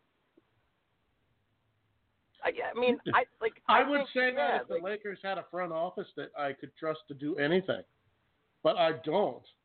I don't even know who's in charge there. I'm pretty sure the Lakers don't know. If the Pelicans in charge. If the Pelicans tell the Lakers they want all those players and they want a Coke machine and a fucking coffee maker, the Lakers will be sending a Coke machine and a coffee maker in a deal because they need to make this deal. Their fan base is going to revolt if they don't. The problem is, but there are secondary deals, and the thing is, what kind of, what size kahunas? No. Like, there are no secondary deals. LeBron wants Anthony Davis. That's all there is. There's no more. There's no more in Lakerland. He does, but when you start talking about guys like Bradley Beal and some other guys in the league who you can get for, similar packages, there are ways that you can rework this and do it. And, of course, you're going to work with Brown on it. But, there are ways out of this without giving up everything. I think Tom's going too far. I'm saying the three guys and the pick. The 3 guys and the pick. I say you do it. I don't think that's too far. But anything beyond that, that's when I walk away. But I think the 3 guys in the pick, I say you do it. But right now we're in Lions season and we're in leaking season. So the idea that these reports that we're getting are valid, no, we're getting leaks from both sides and both sides trying to control the narrative. We're not getting anything substantial right now. Also, don't forget they're going to do it, and if they don't, they're going to do it for next to the same amount of players for somebody who's not as good as him, and that's going to be even worse.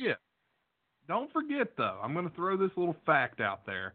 Remember the reports that came out. Well, I'm bringing facts to the table. It's what I do. Remember the report that came out that Kawhi Leonard was going to stay in Toronto because he bought up some real estate and bought a house? Kawhi Leonard completely denied that he had bought any kind of property in Toronto. There's still a possibility, because we know Kawhi Leonard wants to go to L.A. I think he ultimately stays in Toronto, but there's a possibility, even if they don't trade for Anthony Davis, they could possibly sign Kawhi Leonard and still get a couple of solid free agent pieces. So if I'm the Lakers, if you can sign Kawhi Leonard, if you can maybe get a lower piece, maybe get a Chris Middleton or somebody like that who can take less money to potentially play with a team with LeBron and, let's say, Kawhi Leonard, then you hang on to those pieces, because then imagine how good your bench just got with Kuzma and Ingram and Ball. But like I said, but imagine putting your fortunes on reading Kawhi Leonard's poker face. Like, I don't know if I'd want to go down that road. Like, you have no idea what that dude is thinking. I have never seen a guy respond to questions with such utter indifference. He's the best. He's the best. I love it. If it's an act, it is the greatest act of all time, because his response to everything is, well, it's all right. You know what I like about him? He just has nothing. Go ahead. He's like Bill Belichick. Go ahead, Tom. The thing I like about Kawhi Leonard, I actually think I kind of wish the media was spinning the narrative around him a little bit different, because they're spinning the narrative that he's like really weird, as opposed to spinning the narrative of like this like introvert who like doesn't talk to anyone. He's like leading a group of like NBA basketball players to a title like through his sheer actions. Like it's kind of amazing. Yeah, I don't think he's weird at all. I think he's just one of those guys. He just doesn't care to say much. For sure. Well, I'm not sure his name is Kawhi Leonard, and I'm not sure he hasn't murdered somebody decades ago, and we'll just never find out 50 years from now. Like, I'm not convinced of that. So, I mean, it is what it is. Love him, love what he plays, man. I think what the main point that I wanted to make, right, and why I'm trying to give a good name to Laker fans, is that we're not going to get Kawhi. Like, if we get Anthony Davis, I don't, like, maybe that changes the equation on some of these free agents, because admittedly, you're sitting in a room with LeBron and Anthony Davis, and there's a max spot on the table. You're probably looking at being able to win a title. But if you don't get Davis, I really don't think we're going to get any of these free agents. Like, there's a reason the Lakers are going so hard at Davis right now, because I don't think they think they're going to get them either. Like, I really think we're looking at, like, the Tobias Harris kind of tier, and I don't even think we get him. So, like, yeah, if we get Kawhi, great. That's friggin' awesome. But, like, Go ahead. No, I mean, I think that the Lakers need to act like they're not going to get those guys. But, and once again, I would not be shocked if they did something incredibly stupid. I wouldn't be shocked at all. But the thing is like, you don't, at some point, you're shooting yourself in the foot. Like, if you have Anthony Davis and LeBron and literally no other basketball players on your team, LeBron's not 26 years old anymore. You're not going to win the title. The goal here should be to win the title, and, like, you just, you know, like, I'd rather – it's not like having to move – like, I don't even want to bring up the trading a LeBron thing, because I don't really think that's a thing. But look at the last, like, year and a half. Within the last year and a half, Paul George, Kawhi Leonard, Anthony Davis have all demanded a trade. You don't know who's going to demand a trade. Like, Bradley Beal could demand a trade. Like, there are players out there, who knows? Maybe Kemba walks in the door and decides, you know what, I'll sign here. I actually like this, blah, blah, blah. Like, you could argue that if you simply add Jimmy Butler to if you add Jimmy Butler to this team, if they luck out and manage to get him, and then keep their assets and trade just the fourth pick and Ingram for Beal, that, like, you still are a title team. You know, like, I don't know, man. I've never seen anybody who's beloved in Philly walk away. Like, Jimmy's reached that level now in Philly when they love him. So I doubt he goes anywhere. They had Jimmy Butler. LeBron better start playing some defense. Oh, God. Those meetings would be horrible. Oh, film sessions would be a nightmare. Oh, my God. I've I haven't seen too many beloved players walk away from Philly, but I've seen a couple beloved players get traded from Philly, and one of those guys is Dario Saric. When he becomes a free agent, don't be shocked to see him go back. Yeah, let's not forget that's another city that ownership and management is a little bit goofy in Philly. Yeah, a little bit. I just think this playoff run kind of made Jimmy into a certain, I don't want to say iconic type Iverson style figure there. Like I think that relationship is going to go forward. I don't know if Simmons and Embiid finish, but I think he'll be there. Like I think they really, really love. Well, we know.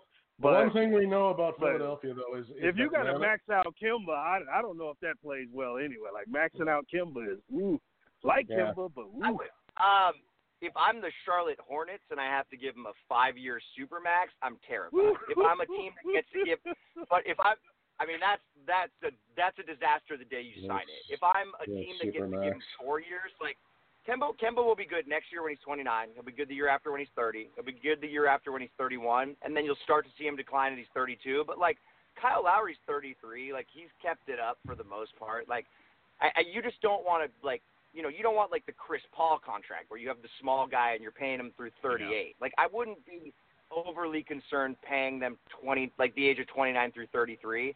Is I think you're only really risking like one bad year. I think you'll get 3 more good years out of Kemba before you start to see. Because remember, these guys take good care of their bodies now. Like 32 is not what it used to be. So like 32 looks a little more like 29 than So like I would be a little worried about having. Yeah, but I'm not talking about age. I'm talking about ability. I would rather take the risk of Lonzo ceiling than bringing in Kemba and knowing exactly what Kemba is. I don't think he pushes you over as much as he would cost. So I think if you get Kemba, that's basically a surrender. Like the offseason has been a disaster, and we came back with this. I will say this about Kemba, and you mentioned the years Kemba has on him. You got to remember though, this guy didn't come into the league until he was a junior, so he doesn't have as many years on those legs as say a lot of guys who came straight out like a LeBron, who clearly LeBron's older, but guys that came out after their freshman year or straight out of high school. And I'm not saying that college basketball doesn't take some years off, but college is you play 30 games in the season, or a little more than 30 games, and then you got the tournament and the conference tournaments. You're not playing an 82-game season grinding like the NBA. So I think Kemba's got more than 4 good years left in him. I would match Kemba. I like Kemba. I think Kemba is a fantastic point guard. Yeah. Kemba's not I like my him. number I one just choice. don't like him in L.A. Oh, go ahead, Tom. I'm sorry. Kemba's not my number one choice, but if the Lakers manage to walk from this offseason with Kemba and Anthony Davis, I mean, I can't even imagine. Like, that's not happening. So, I think Kemba is Kemba's kind of guilty of the NBA system, meaning the max contract system is just weird to begin with because Kemba is not worth as much as Kyrie. Kemba is not worth as much as Kawhi Leonard. You have to pay them the same amount, but that's just their system, right? That's just how it works. Right? The entire NBA cap system makes absolutely no sense. Right. It does if you never want to remember pay their value. And remember this, you're also in a league where Mike Conley is getting paid a lot of money as well. So you can look at all those contracts and stack them up. But Naj, Tom, we've got about a half an hour left, and I've got to get to this interview that I promised I would play tonight. So I do want to thank you both for calling in tonight. I really appreciate it. And you guys are welcome to call back next week. Well, next week we're going to be really busy talking NBA draft and going through our draft picks. But if you guys see us on and you want to call, please, you're welcome to call. We might be on if the Raptors wrap it up. We'll be on tomorrow night after the game, which might be too late for you, some of you, but on the West Coast it wouldn't be. And so there's always that. Yep. And if they don't wrap it up tomorrow night, then we will be on Sunday night after Game 7. So we'll be on either after Game 6 or Game 7. Whoever wins the series, we'll be on live after the game for post-game reactions. And you both are welcome to call in anytime. I really do appreciate you guys calling in. This has been a real fun show. Good conversation. I love Appreciate it, guys. Have a good Thanks, day. guys. All right, y'all. See you, Nosh. All right. We got to pay a little bit of bills here, and we'll be right back after this.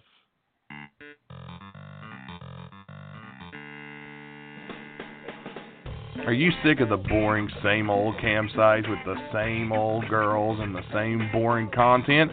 Well, now's your chance to jump over to a brand new website called Cambae.com, CAMBAE.com. When you're on Cambae, whatever you want and whatever you desire is right at your fingertips. Be sure to join right now and use promo code WIDEMEN to get 20 free credits on Cambae.com. Use those credits to go towards whatever your fantasy is, and make sure that you know Cambae.com wants to make you as happy as you can be. Be sure to join right now. Again, it's Cambae.com, CAMBAE.com, and unlike college, it's not going to take you guys 20 free credits to finish. So join Cambae.com right now, use promo code WIDEMEN, and get your free credits. If you're into comic books and collectibles, then you are going to want to check out Atomic Comics and Collectibles, LLC. They buy and sell comic books, action figures, pop Funkos, vintage video game system, vinyl records, and other collectibles. Retro and vintage collectibles are their specialty. They have fair and competitive pricing on all their items. Their prices will make you say, "Oh my God!" Currently, they run on Facebook, and they're in the process of getting their own storefront in Logan, West Virginia. Give their Facebook page a like and keep updated on new merchandise and announcements for Comic-Cons and store opening in your area. They do ship, but only within the United States at this time. Atomic Comics and Collectibles, LLC, where yesterday's memories are today's future. If you are looking for anything comic book or collectible-wise, you are going to want to do one thing. Assemble. And head over to Atomic Comics and Collectibles, LLC. Check out their Facebook page, Atomic Comics and Collectibles, LLC. And that was our sponsors at Cambae.com and Atomic Comic and Collectibles, LLC. Tim, I shared today the Funko Pop from Atomic Comics and Collectibles, LLC. It was the from Ghostbusters. Did you get a chance to see that? I saw it. Yeah, they got that for sale. They said that the only one they had in stock they had sold, but they said they should be hopefully getting more in. It was Dr. Peter Venkman with the Firehouse, and it was on sale for $30. So go check them out. On my cabinet for you to purchase that for me, so I could put it there. Well, that would be great. But we had Naj on, we had Tom on, we got another guest on, Jeff, our man Jeff. Welcome aboard, sir. What's going on, guys? Busy night at the Wideman Stadium. St. Louis Bruins is up 2-0 right now. I love it. The Blues or the Bruins? Because you said the St. Louis Bruins. The Blues. 2-0 for the Blues in the second period. Awesome. I hope they win it. But, guys, other night, I'm going to be short, okay? No, take your time. Other night, game 5, Raptors rally back. And I think it's 95-92 early in the fourth. Well, kind of getting close to the midway point. Yeah. Raptors go on an 11-2 run. Now, I'm not for sure if what I'm about to talk about has been talked about much on TV or whatever I worked through today, and I would say it probably has. And it flashed back me to a time in my high school days when I played basketball. But anyways, the Raptors went on an 11-2 run. Leonard gets hot, catches fire. They get up 103-97. Okay, and then they have the ball. 3:12 remaining, and have all the momentum in the world. As I said, Leonard's on fire, can't be stopped. Golden State isn't hitting anything. And what does Nick Nurse do? Oh, I know where this is going. He calls a timeout. Why? Why would you do that when you have all the momentum and you let the two-time defending champions regroup? It's 103-97, and Leonard's got the ball in his hands, and he's just scored 8 of their last points, I believe. And they got nothing after that. They had a 24-second shot clock violation. They had Lowry did have an open three, not the one that he missed at the end of the game, but and he had a good look. But they were just out of disarray. They let Golden State regroup. I don't understand his logic on that. It could be inexperience where he's coached in the NBA DL or whatever for a while, or just maybe it's being that position. But I had a high school coach. We'd be going a big run like that, and he would do the same thing. We never could understand the logic in that, and that just right when he did that, I was like, Golden State's going to come back and win this game because of that, and at least give himself a chance. And if they go on to win, Game 6 and Game 7, I mean, that's somewhere they can look at. But do you guys know who Chris Darden is? I don't know the name right offhand. Tim, do you? Do you know Tim? No, sorry. Well, Chris Darden was the prosecutor in the O.J. Simpson case that asked O.J. to try on the gloves. And that's about what that was, in my eyes. That was a big mistake. Oh, I thought that was Johnny Cochran who did the... No. He was O.J.'s defense, but the prosecutor asked O.J. to try on the gloves. Oh, because Cochran was a big mistake. If it doesn't fit, you must have quit. If they don't fit, you must have quit, right. Right. So, I mean, if they lose, Nick's going to need a nurse, probably, after the...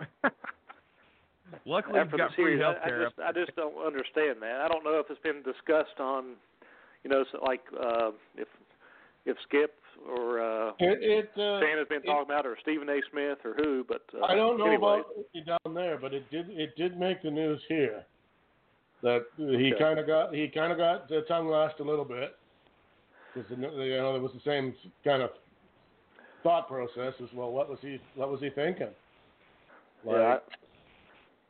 I don't even know. I mean, sometimes you set up a play or something, but at that point, you're about to win the NBA championship, and the defending champions are in disarray. I didn't understand it. Nick Nurse got a call from the mayor of Toronto. He just didn't want them to loot and burn in Toronto, so they're going to win it on the road. Well, I'd say I'll say this. If they win. Oh, it will. I'll say this though.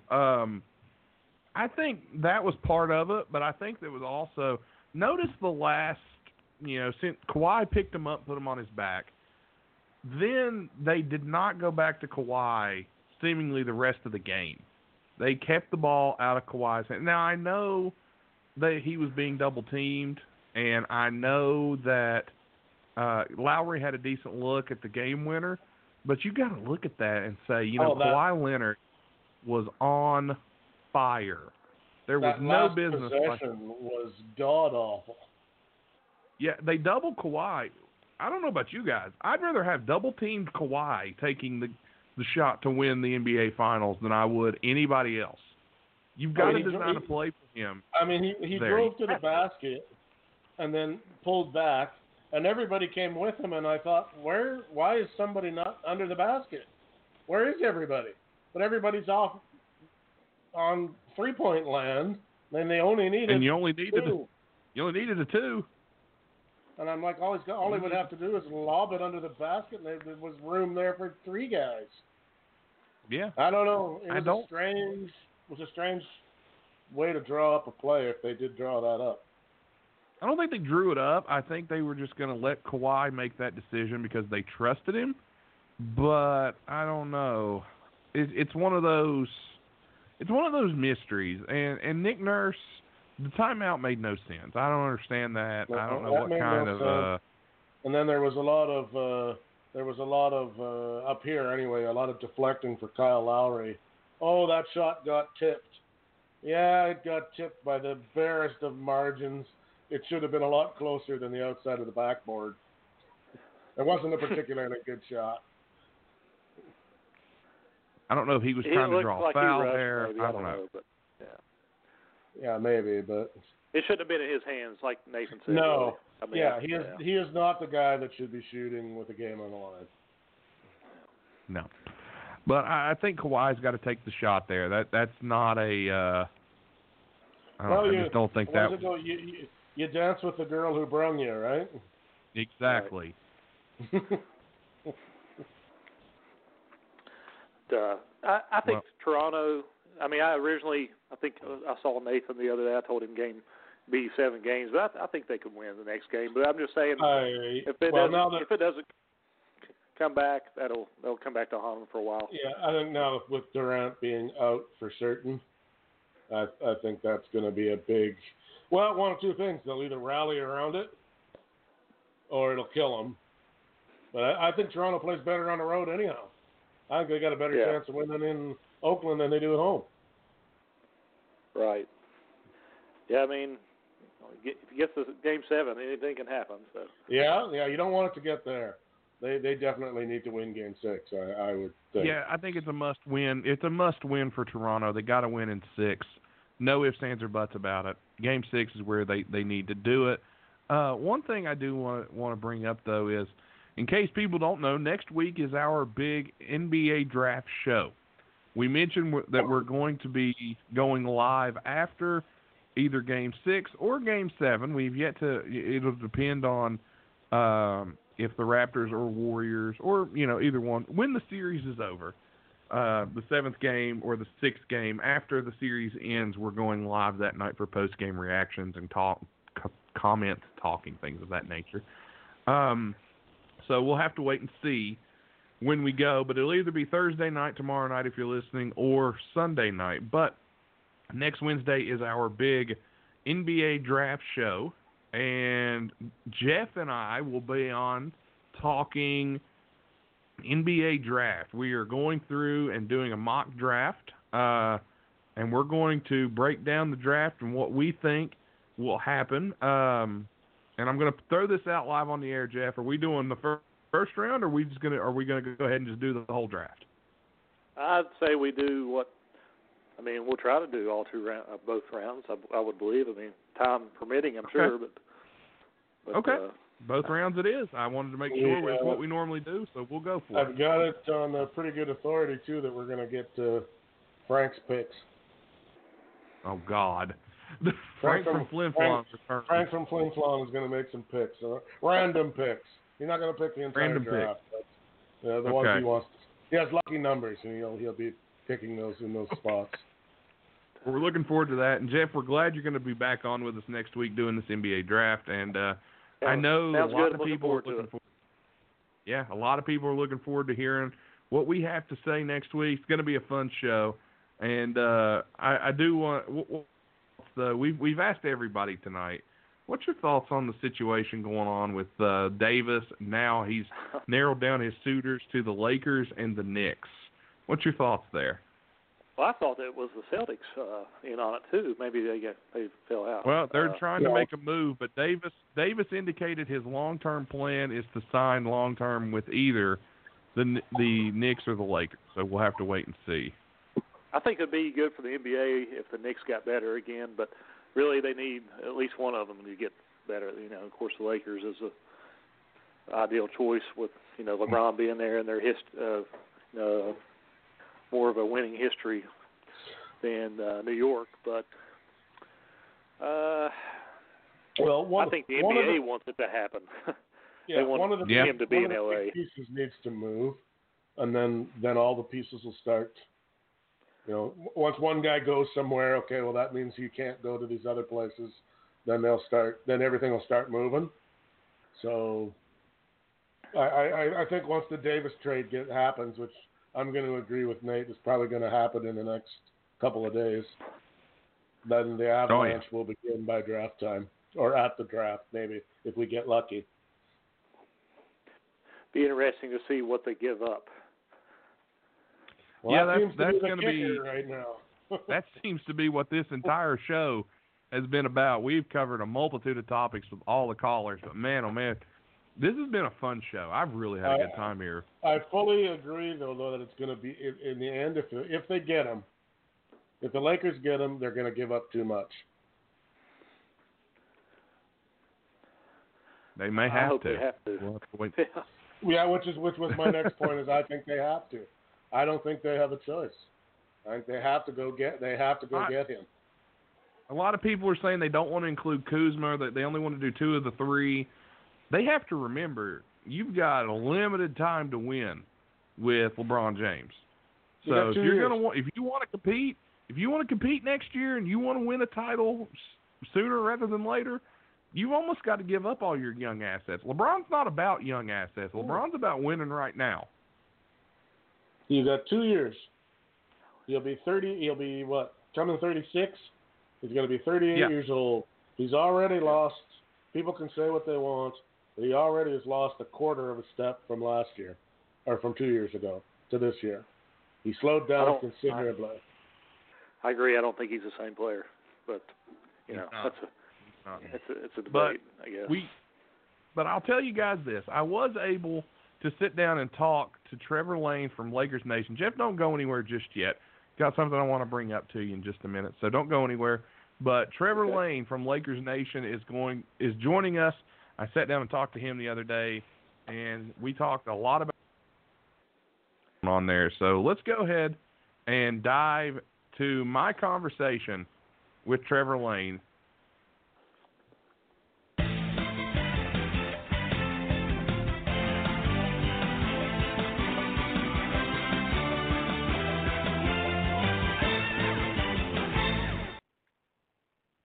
Joining me right now is the senior writer for Lakers Nation and the host of the Lakers Nation podcast, Trevor Lane. Trevor, thank you for jumping on Wide Men Can't Jump and talking with us a little bit. No problem. Thanks so much for having me. Oh, not a problem. Well, first let's go ahead and dive in, talk about the Los Angeles Lakers. A lot of turnover and a lot of drama this offseason with, the Lakers. They get LeBron James, but they don't make the playoffs. There was some injury there, and we can debate all day if they would have been there if LeBron had been healthy, which I think they would have, but that's talk for a different day. But there were some reports recently going around that LeBron James, this would probably be the year where if the Lakers don't land somebody, he may bolt. What's the rumor? What can you tell us that you know for sure, or what can you tell us that, is just media BS? Well, that's something that came from Bill Plaschke of the LA Times when he was on George Sedano's show on ESPN 710 LA, and he was joined by Dave McMenamin, who didn't really confirm the report, but just said, he had heard some things about that. And look, the reasoning is sound. LeBron James is going to be 35 years old this season. If the Lakers are unable to, let's say they completely strike out in free agency, they don't land anybody, they get nothing done on the trade front, and they wind up bringing back essentially the same roster. So they bring back all the young kids, then they bring back guys on one-year contracts so they can try to hit free agency again in 2020. If they were to put James in a situation like that, that's not a good spot for him to be in, knowing that he wants to contend for championships. You're pretty much guaranteeing that you're probably not going to be contending for a championship unless there's some just astronomical improvement by Brandon Ingram or Lonzo Ball or Kyle Kuzma. So yeah, look, it would make a lot of sense for him to be considering going elsewhere, but I can't say that that's an absolute last resort. You look at the things that LeBron has said, it's all very positive, all about staying with the Lakers. Yeah, look, there's not a whole lot else he can say right now. He kind of has to be positive because he's going to be the main force trying to sell the Lakers to free agents this summer, and so that matters. But he's not going to be able to say a whole lot of negative things in the moment. But should things completely fall apart and he completely lose faith in the organization, then maybe he asks out. But again, we're a long ways away from that, and that would be a complete last resort because that looks bad for the Lakers. That looks bad for LeBron. That's not good for anybody involved. His family's in Los Angeles. His kids love being in LA. His son just transferred to a new school in Los Angeles. He's actually going to be playing high school basketball with Dwayne Wade's son. So, yeah, I don't think it's something that would happen realistically. Look, maybe a 1% chance of that happening if the Lakers just do nothing. So I guess that's where it is. It's not something that I'm putting too much stock into right now. Okay, well, you hear the rumors, the rumblings. A lot of people are saying that LeBron and his agent are basically, and again, I'm just the messenger here, so you've probably heard this as well, that they're holding teams hostage, especially with the Lakers, and they were the ones that maybe caused Magic Johnson to step down. There's a lot of demands on their end. Of course, people love a good controversy story. What say you? Is LeBron really holding this team kind of at his will here? Is he the one dictating the GM and the coaches being fired and who gets hired and who doesn't? Is he exerting influence? Yeah. I mean, of course, he's going to. He is the most popular player in the league. He has that kind of power. He has power like pretty much nobody we've seen before, aside from maybe like a Michael Jordan, in terms of influencing things that happen around the NBA. But is he, holding the Lakers hostage? No, and that's because he gave up that right when he signed his contract. He signed a 3-year deal with a 4th-year player option. You look at what he did with the Cleveland Cavaliers, where he signed 1+1 deals, where there was the constant threat of him leaving as a free agent the following year, and so that's where the Cavs had to go make moves. Otherwise, LeBron was going to leave. He doesn't hold that power over the Lakers. They have him under contract for at least another 2 seasons, possibly a 3rd season if he exercises that player option. So look, yeah, he is influencing things, but they have kind of they negotiated that in. They knew that they were going to come to him and say, hey, LeBron, what do you think about player A, B, and C? What do you think about these guys? Should we go after them? And that he was going to have a voice. But he does not have the final say on things or anything like that. I think he's been careful to try to distance himself from that whole thing because of the perception that he does kind of run franchises when he shows up. Well, we saw the contract that they gave Jason Kidd. He's going to be the highest paid assistant coach in the league. What was the thought behind that, paying an assistant coach so much money? Is it just because of the name recognition, or do they really think Jason Kidd is going to bring some value to this team? Look, I mean, it tends to, and I don't know this from the Lakers or anything like that, so I want to make sure I throw that qualifier out there, but it makes you think or gives you the impression that they kind of wanted to make Jason Kidd a head coach, and that they just weren't able to. Some say it was because of his past legal issues and things like that, that they weren't able to just give him a head coach spot, and so instead they've made him an assistant coach. Yes, there's name recognition with Jason Kidd. I'm sure there's some appeal to pairing Jason Kidd with Lonzo Ball, thinking that Kidd will be a good mentor for him. So there's some real positives there. But, it's got to be an uncomfortable situation at some point, too, for Frank Vogel, knowing the Kidd really wants to be a head coach again in the NBA. And we'll see if Vogel's kind of looking over his shoulder for most of the season. But, yeah, it certainly was a bit curious when it came out that the Kidd is actually going to be the highest paid assistant coach in the league, and why the Lakers would do that. They haven't said anything about it publicly. We haven't heard anything about it, but it does give the impression that they really, really like him. And, if anything happens with Vogel, then they'll probably turn to Jason Kidd, I would imagine. The Luke Walton exit. Walton leaves the Lakers, which everyone assumed that would be the case this year. Was there anybody internally wanting to keep him? Like, did LeBron like him as a coach? Were there, some of the young players, that was one of the only coaches they knew. Was there a fight to keep him, or did everyone say, no, I think Walton needs to go? Yeah, internally there were people who liked Luke Walton a lot, and there were people who wanted him to stay, which isn't surprising at all. Luke's a very, very personable guy. My interactions with him have always been very, very positive.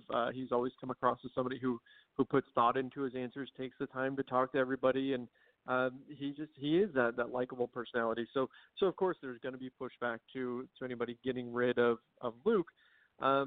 The decision, I don't think, was just made by the Lakers, though, because you look at what happened with Magic Johnson. Clearly, he made it clear 100% that he wanted to fire Luke. He wanted to get rid of Luke Walton, and said Luke just wasn't really ready for the role, the position he was in, and that's fine. You can have that opinion. Luke then knew, though, because it was public, he knew for sure, even though he had been hearing for a while, he knew for sure the Lakers were going to get rid of him. So, of course, when it comes time for them to sit down, he's walking into the meeting knowing, hey, look, they were going to get rid of me. Now Magic's gone. Maybe they're not. Do I even want to stick around for this? Meanwhile, he's, hearing from the Sacramento Kings, like, hey, if if things don't work out with LA, we're interested.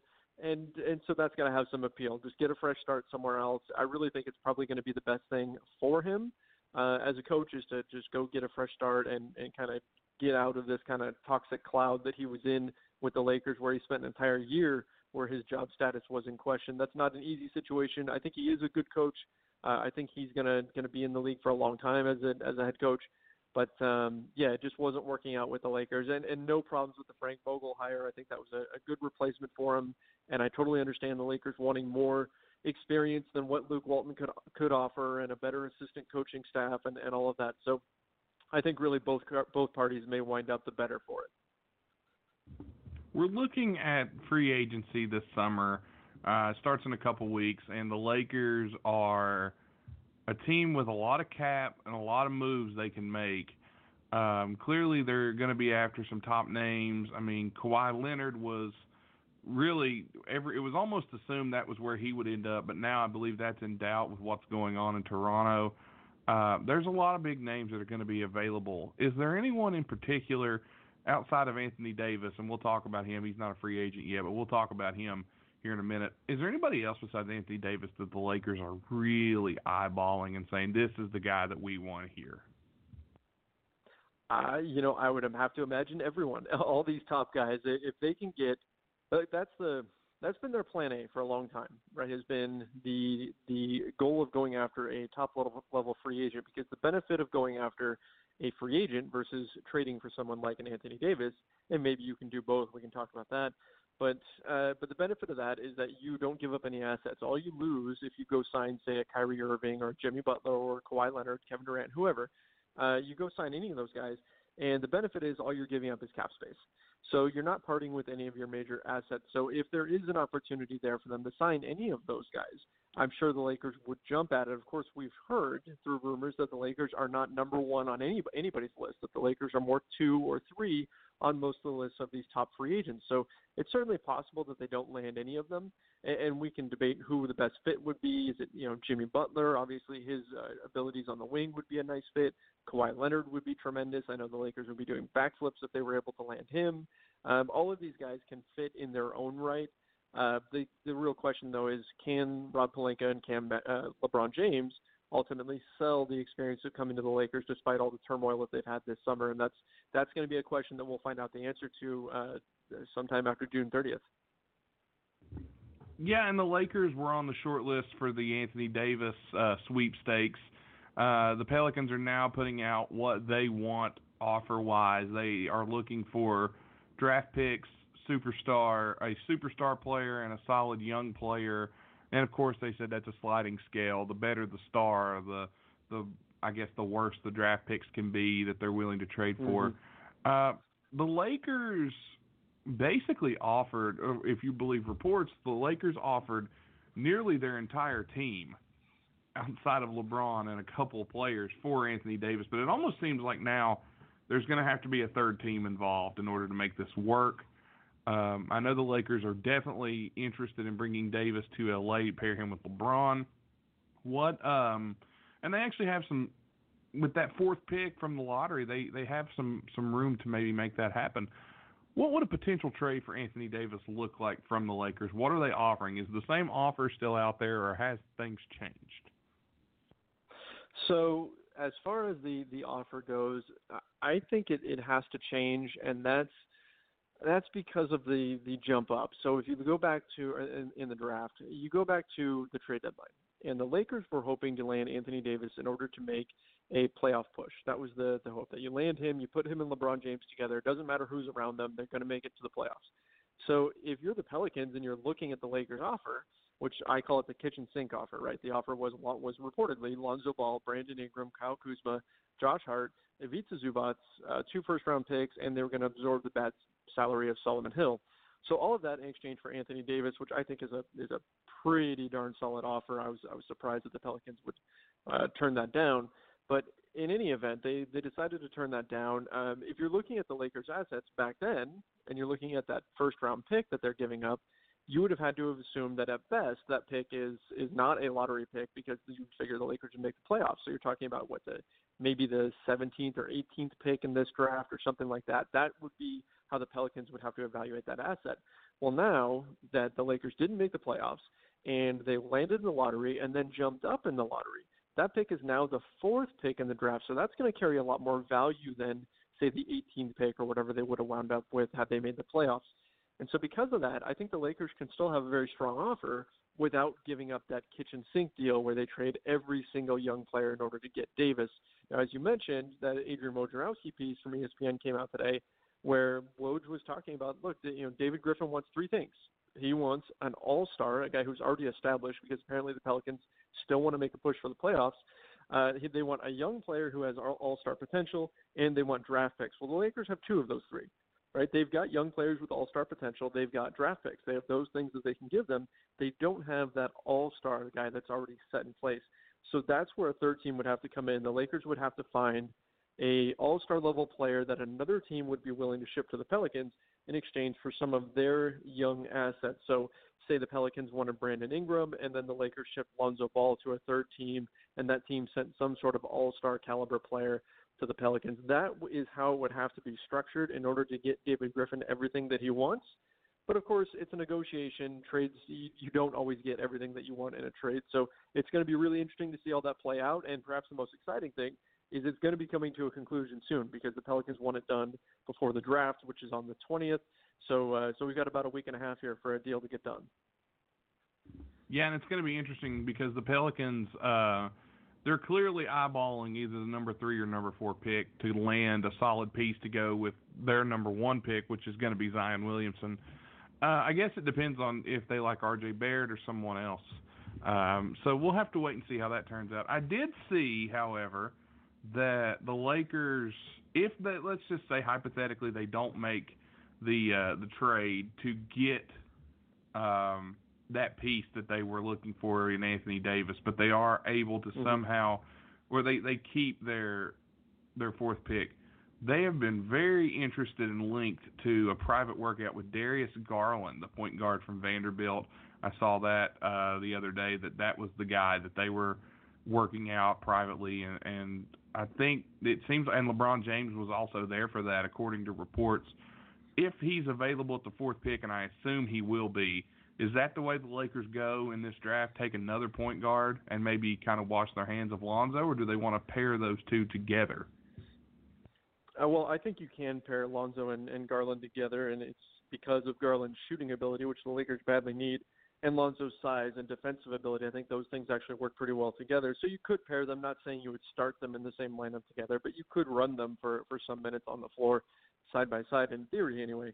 As far as who they actually go with, we know Jarrett Culver had a workout with them the other day, and the Lakers really liked him as well. Heard some positive things there. I did hear personally that some people were a little concerned with the shooting that he showed during the workout. Shot okay from 3, but when they went into some other portions of their workout, there were some things to worry about with his shot selection and things like that. So that's something that we've heard and that we knew coming out of college, was that the question about Culver was his ability to hit jumpers and really knock them in at the NBA level. So as far as who they would pick, if they had that pick to make, if they're not trading it to anybody, which frankly at this point I'd be a little bit surprised if they do hold on to the pick, but should they actually hang on to it, look, Darius Garland is a Clutch Sports client. He's, Rich Paul is his agent. I don't know how much that matters, but I think his skill set fits a lot. I think if you're going to swing for the fences, if you want a home run, he's the home run pick, whereas like a Culver or a DeAndre Hunter are more kind of the safe picks there. I would be in favor of going Darius Garland. I wouldn't be surprised to see the Lakers go that route if they wind up keeping the pick at all. I think that Rich Paul being his agent actually matters more than what people think, personally. You bring that point up, and I believe the agents have a way of talking with the players, especially those with influence, like LeBron James, and they can help sway the office on which way to go. So I've got a feeling that may play a role here in this draft. Let's look real quick at the Lakers, and you got a lot of that young talent. Is Brandon Ingram where Brandon Ingram needs to be at this point in his career? Most would say no. What does he need to do maybe to develop and get better and, maybe become that second overall pick worthy player that he just hasn't turned into yet. I think he has. I think that he has. I think we saw it last season.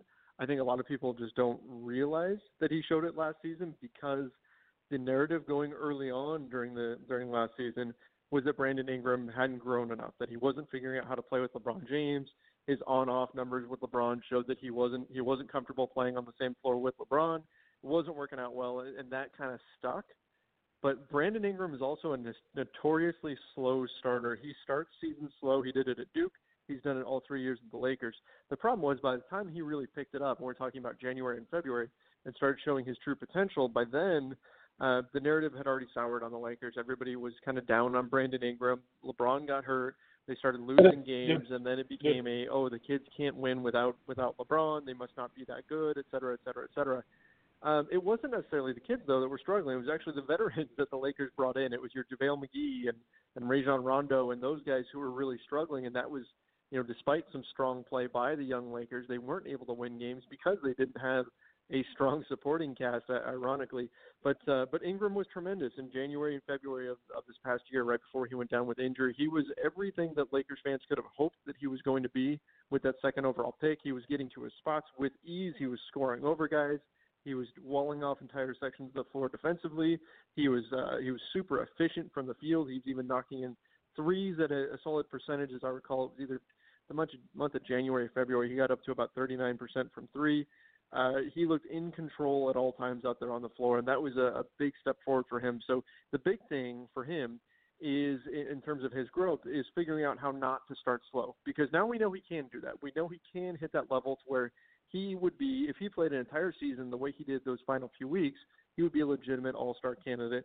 And so if you can figure out a way to get rid of this whole slow starting thing, and maybe that'll be tough this season with him coming back from injury, but that would be my goal if I was the Lakers. I would be trying to figure out a way to get him firing on all cylinders coming out of the gates, so you get that version of Ingram right away, and hopefully for an entire season, because there is still a load of potential there. I still am a big believer in his upside. I think that he could very well become an all-star caliber player for them. Kyle Kuzma is another guy that people are excited about. They love the way he plays. But has he reached his ceiling as a player, or do you think he's got more room to get better for this Lakers squad? No, I don't think he's reached his ceiling. He's what is he now? 23, I believe, off the top of my head, maybe 24. He was one of the older guys coming out of the draft, and so that's certainly a factor when we look at upside and everything. But most players don't hit their prime until 28-ish, right around there.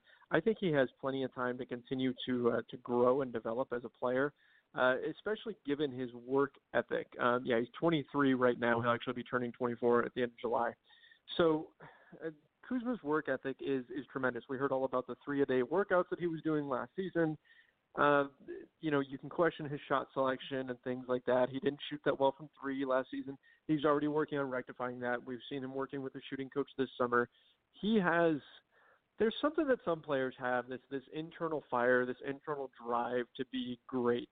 And maybe they never get there. Most don't, but Kyle Kuzma does have that. He does have the drive to be great and the desire to be great. And that's something, will he ever be a true superstar in the NBA? Probably not. Okay, but to say he's reached his ceiling at this point at 23 years old, when we know how much work he puts into his game, I'd say that's pretty unlikely. I think that he still has quite a bit more growing to do, especially defensively and with his shooting. And he shores up those two things, and you've got a heck of a player. Okay, Josh Hart's another guy that people seem to really have quite a bit of interest in. He's a fun player to watch. What are your thoughts on Josh Hart, especially with him for the next season going forward? Yeah, so Josh Hart, a lot of people were kind of soured on him last season because of his knee injury. So he was dealing with issues with his knee, and so from it was about December on, he was just about playing on one leg. He couldn't do the things that the Lakers needed him to do. His shot was completely thrown off. His three-point percentage went down to 17% because he didn't have his legs under him or anything like that. If you watch Josh Hart during Summer League, where he was Summer League MVP, and then you saw him at the beginning of the season, when he's healthy, he is a very, very good player. He's a the kind of role player that you want, because he will dig in, he will do all the dirty work on defense. He's a solid rebounder for a guard. He's not as good as defending on the perimeter as you would think. He's actually not that quick laterally. So staying in front of guys can be a little bit of a challenge for him. But for his size, he's extremely good actually defending the post, where it allowed the Lakers to go small and run him as like kind of a quasi power forward, even though he's 6'5". So he does really well there. He's incredibly strong. He's a good shooter. He finishes well at the rim. He jumps off the wrong foot most of the time when he's attacking the basket, so that kind of throws defenses off.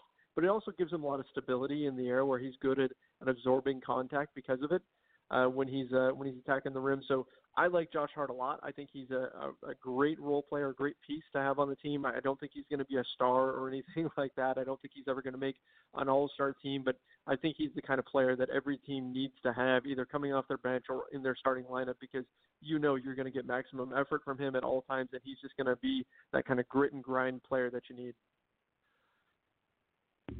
Well, let me just ask you one final question here, and I will let you go. And I do appreciate you giving me so much of your time here to talk about the Lakers and to break down everything for us here on Wide Men Can't Jump. But let's look at this off season.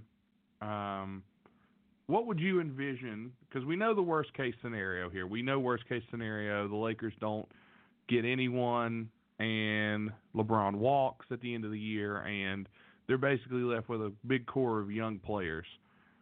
What's your best case scenario? Like, just maybe not as looking at this as an analyst per se or as a writer for the team, or what would you say for you? What's the best case scenario in your mind for this Lakers team this offseason? Who is the guy that they could really get and solidify themselves as a contender?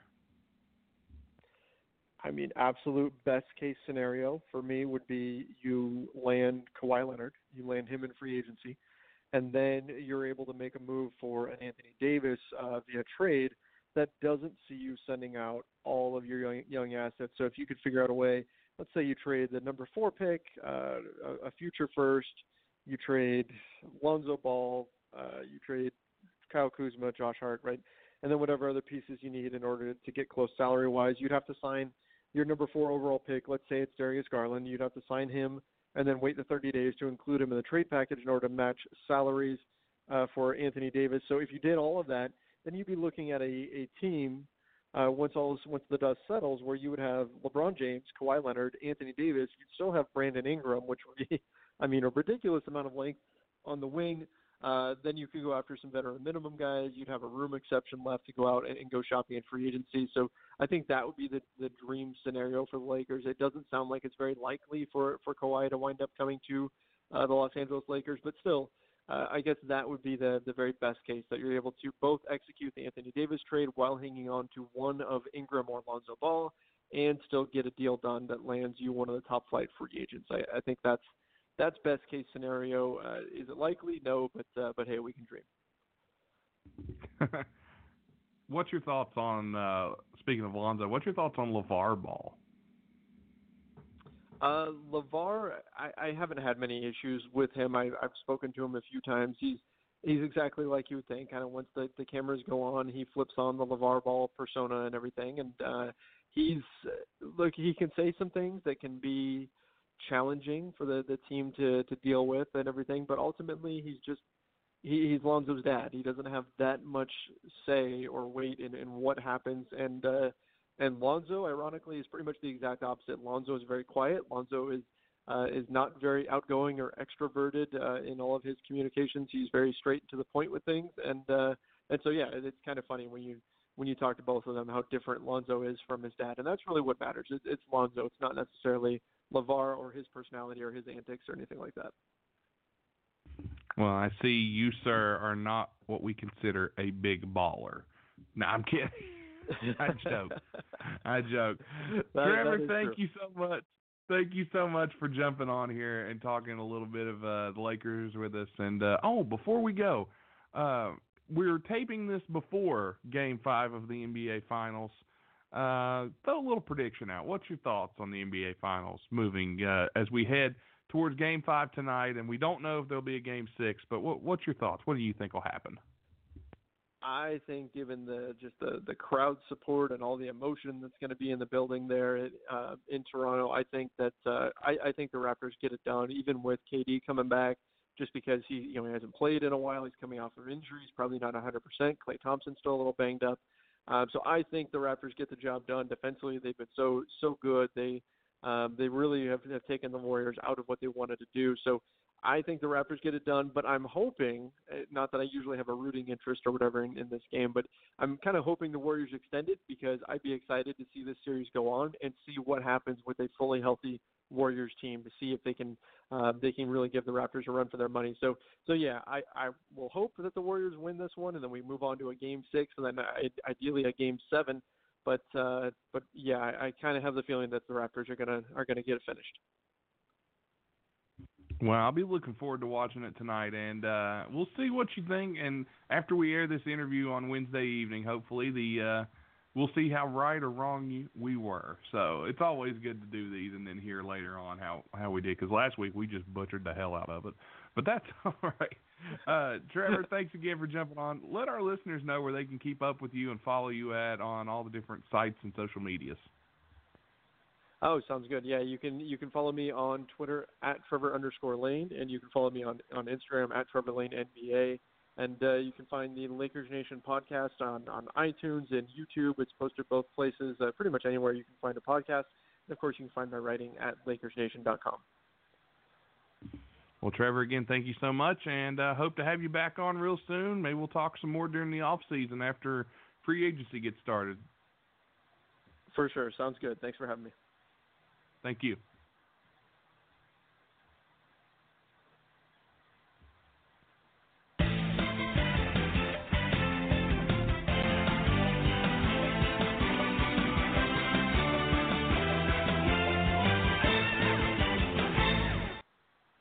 And that was my conversation with Trevor Lane from Lakers Nation, and we talked a lot about the Los Angeles Lakers, and we talked a lot about the Lakers tonight as well as the NBA Finals. We talked a lot about, the Anthony Davis trade situation. Had a lot of great calls, including from Jeff and from Tom, from Naj, and my good buddy Tim is with me as always. And man, oh man, what a great show we had tonight. I really enjoyed that. We got New Jersey Lou, we got Georgia Naj, we got L.A. Tom. Now we're starting to build a starting five. Forgot about Pittsburgh. Forgot about Pittsburgh Lou. Oh, and Pittsburgh Lou, too, who was really good. But we haven't heard from him again. Yeah, I hope he calls back sometime. Well, most certainly. But, yeah, good show tonight. Good time. Yeah, definitely. Definitely enjoyed the talk. And the only thing that could have made it better would have been a big steak, a nice, juicy steak. And speaking of steaks, if you want a good steak, you need to hit up our friends at Stay Classy Meats at StayClassyMeats.com. Use promo code WIDEMEN to save 10% on your purchase from Stay Classy Meats. Get over there, order you some steak, and grill them up. I think I'm going to make me I still got some bison ribeye left. I think I'm going to make some of that soon. If you'd have done it, you could have had burgers, for the Game 6, and you could still get them for Game 7 probably. I think the shipping's absolutely. Pretty quick. So, yeah, they're pretty quick on their shipping. Yeah, I think the shipping's pretty quick. So you probably have to get on that, boys. We all know you all love to eat. Don't tell us otherwise. Definitely. And get them now, and you can go ahead and at least have them for draft night, because it's a party come draft night. But we want to thank you guys again for tuning in here to Wide Men Can't Jump. We have had a great evening here talking to you. And I do want to bring up a little bit of news here. We talked about I'm in the process of working on some big stuff happening soon. So we'll be in contact with you about that one on future shows. Again, when the finals are over, whether it be Game 6 or Game 7, we will go live with post-game reactions, because next week, episode 84 is the draft show, the yearly draft show that everyone seems to get hyped about. And we will have myself and Jeff picking the draft. We're going to try and get through both rounds. We were able to do it last year. We're going to try and do it again this year. So we're going through both rounds of the draft. And stay tuned to Wide Men Can't Jump, because I'm going to have WideMenCan'tJump.com. I will be posting my draft picks there after the show. So if you want to check them out, I'll have them up there, and we'll see how right or wrong I am. Want to thank you guys for listening. As always, the Sunday Night Roundtable was up this week. Go check it out. We had some fun there. Tim and I did, and we have a good time all the time. We're going to be talking. Hopefully, within the next few days, we'll have a little bit of coverage of the women's. It's lost World Cup, the Women's World Cup. FunFest 2019. Absolutely. Women's World Cup for soccer. Celebration 2019, as they're going to call it from now on? Yes. And we'll probably go about an hour talking about that. I got to catch up on that. I haven't got to see some stuff. Hasn't really been, the first, everybody's played a game now, but there hasn't been a whole lot really short of the running up the score thing, and that's already old news, so. I know we'll talk about the knockout rounds for sure, so we're looking forward to that. I do want to let you guys know, I'm thinking on Saturday morning there will be a wrestling special released. It is finally, I got it finished. It's wrestling yesterday, today, and tomorrow. And my special guests on that wrestling show are Les Thatcher, the great trainer and wrestler Les Thatcher. Kerry Silken from Ring of Honor comes on, and our good buddy, Stephen P. New. We talk about wrestling from the past, present, and future. So it's wrestling yesterday, today, and tomorrow. Be on the lookout for that episode. It's a wrestling special here on Wide Men Can't Jump. Tim, you had a chance to listen to it. What did you think? It was damn sweet, but we didn't release that thing. We set it free. It's a good one. It's some stuff you haven't, we listen to, I at least particularly, I listen to a lot of podcasts. There were a lot of wrestling ones. There's some stuff on there I'd never heard before. So that was pretty interesting, I got to admit. Well, we hope you guys... And nobody's heard Stephen P. New. Stephen P. New's been on Cornette once or twice, but never really talked very much about the wrestling end of things, really, to be honest. So you're going to get some insight there that you haven't heard before. So, we're checking out. Give us your money. Give us your money. Well, we've got all kinds of shows headed your way here within the next few days. So make sure you're checking it out. We will definitely have that up on Saturday, and we'll be doing a post-NBA Finals podcast as well. You guys don't want to miss it. Here we are, Wide Men Can't Jump, and we're available on iTunes, Podcast Addict, Stitcher, Google Play, FM Flash, iHeartRadio, anywhere you find podcasts. Also available on WideMenCan'tJump.com. The Apple situation should be getting fixed ASAP. I've been on with support, and I'm trying to get everything straightened out on Apple. So if you're looking for the podcast on Apple and can't find it right now, please bear with us. I'll have it up as soon as we can. But if you're subscribed on Apple Podcasts, it will still download, so you'll be fine there. We might have to switch over to Apricot. Jesus. Oh, God. But I want to take just a second here, Tim, before we get out of here. I want to give a big thank you and give a shout-out to, in case you guys don't listen, Tim and I are usually guests frequently on another podcast called The Greatest Wrestling Fantasy Draft to Ever Live. It's basically fantasy football meets pro wrestling, where you draft your team and you try to see who gets the best team, and it features myself. Tim's on there sometimes. The great Casey King hosts the show. He's a local professional wrestler trained by Bobby Blaze. Go check that show out if you get a chance. Download it. It's available. iTunes, Google Play, what was it? iTunes, Google Play, SoundCloud. Basically anywhere. Yeah, basically anywhere you can find it. It's a good SoundCloud. Show, guys. I've listened to the ones I'm not on. It's got a little bit, there's some humor, there's some seriousness, there's some fact gets thrown out when the nerds start getting into the minutia, as we like to say. It's well worth checking out, and do yourself a favor. Easy to listen to. Don't gotta think too hard, but you might learn something. So myself, background Josh Brown, normally are on there. So check it out when you get a chance. We really enjoy it. We have a good time with it. So check that out, and go check out Bobby Blaze's podcast, Bell to Bell with Bobby Blaze. They just released an episode called Most Useless and Ugliest Belts in Wrestling. Bobby tells a beautiful hardware story. Oh, he does. And I'll leave it at Absolutely. It was a great show. It's only about an hour long, so go check them out. Show them some love. It's a great show, and they support us, so we will support them. Yeah, speaking of which, I need to talk to you off air about that quickly. Okay. We will. We will definitely talk about that. So, yeah, thank you guys for listening, and we hope you all enjoyed the show this week. It's been a little longer than normal, but had a lot to talk about, a lot to cover. So look for the wrestling special this Saturday. It should be up on Saturday. Look for me and Tim whenever the finals are over, and we'll be back next week talking more about the NBA draft, all the drafts you could ever want. Next week, myself, Tim, and Jeff will be here. Don't miss it. Tim, anything you want to add before we get out of here? Yeah, this is the Easter egg for Ed Bogus to see if he listens to the entire show. Ed is king. All right. Thanks for listening, everybody. Good night, everyone. I ain't even gotta say it, that's just something they know. Thanks for listening to the Wide Men Radio Network, located at blogtalkradio.com and at widemencan'tjump.com. Be sure to check out our blogs over at widemencan'tjump.com, and also be sure to check out all the other shows that we put out.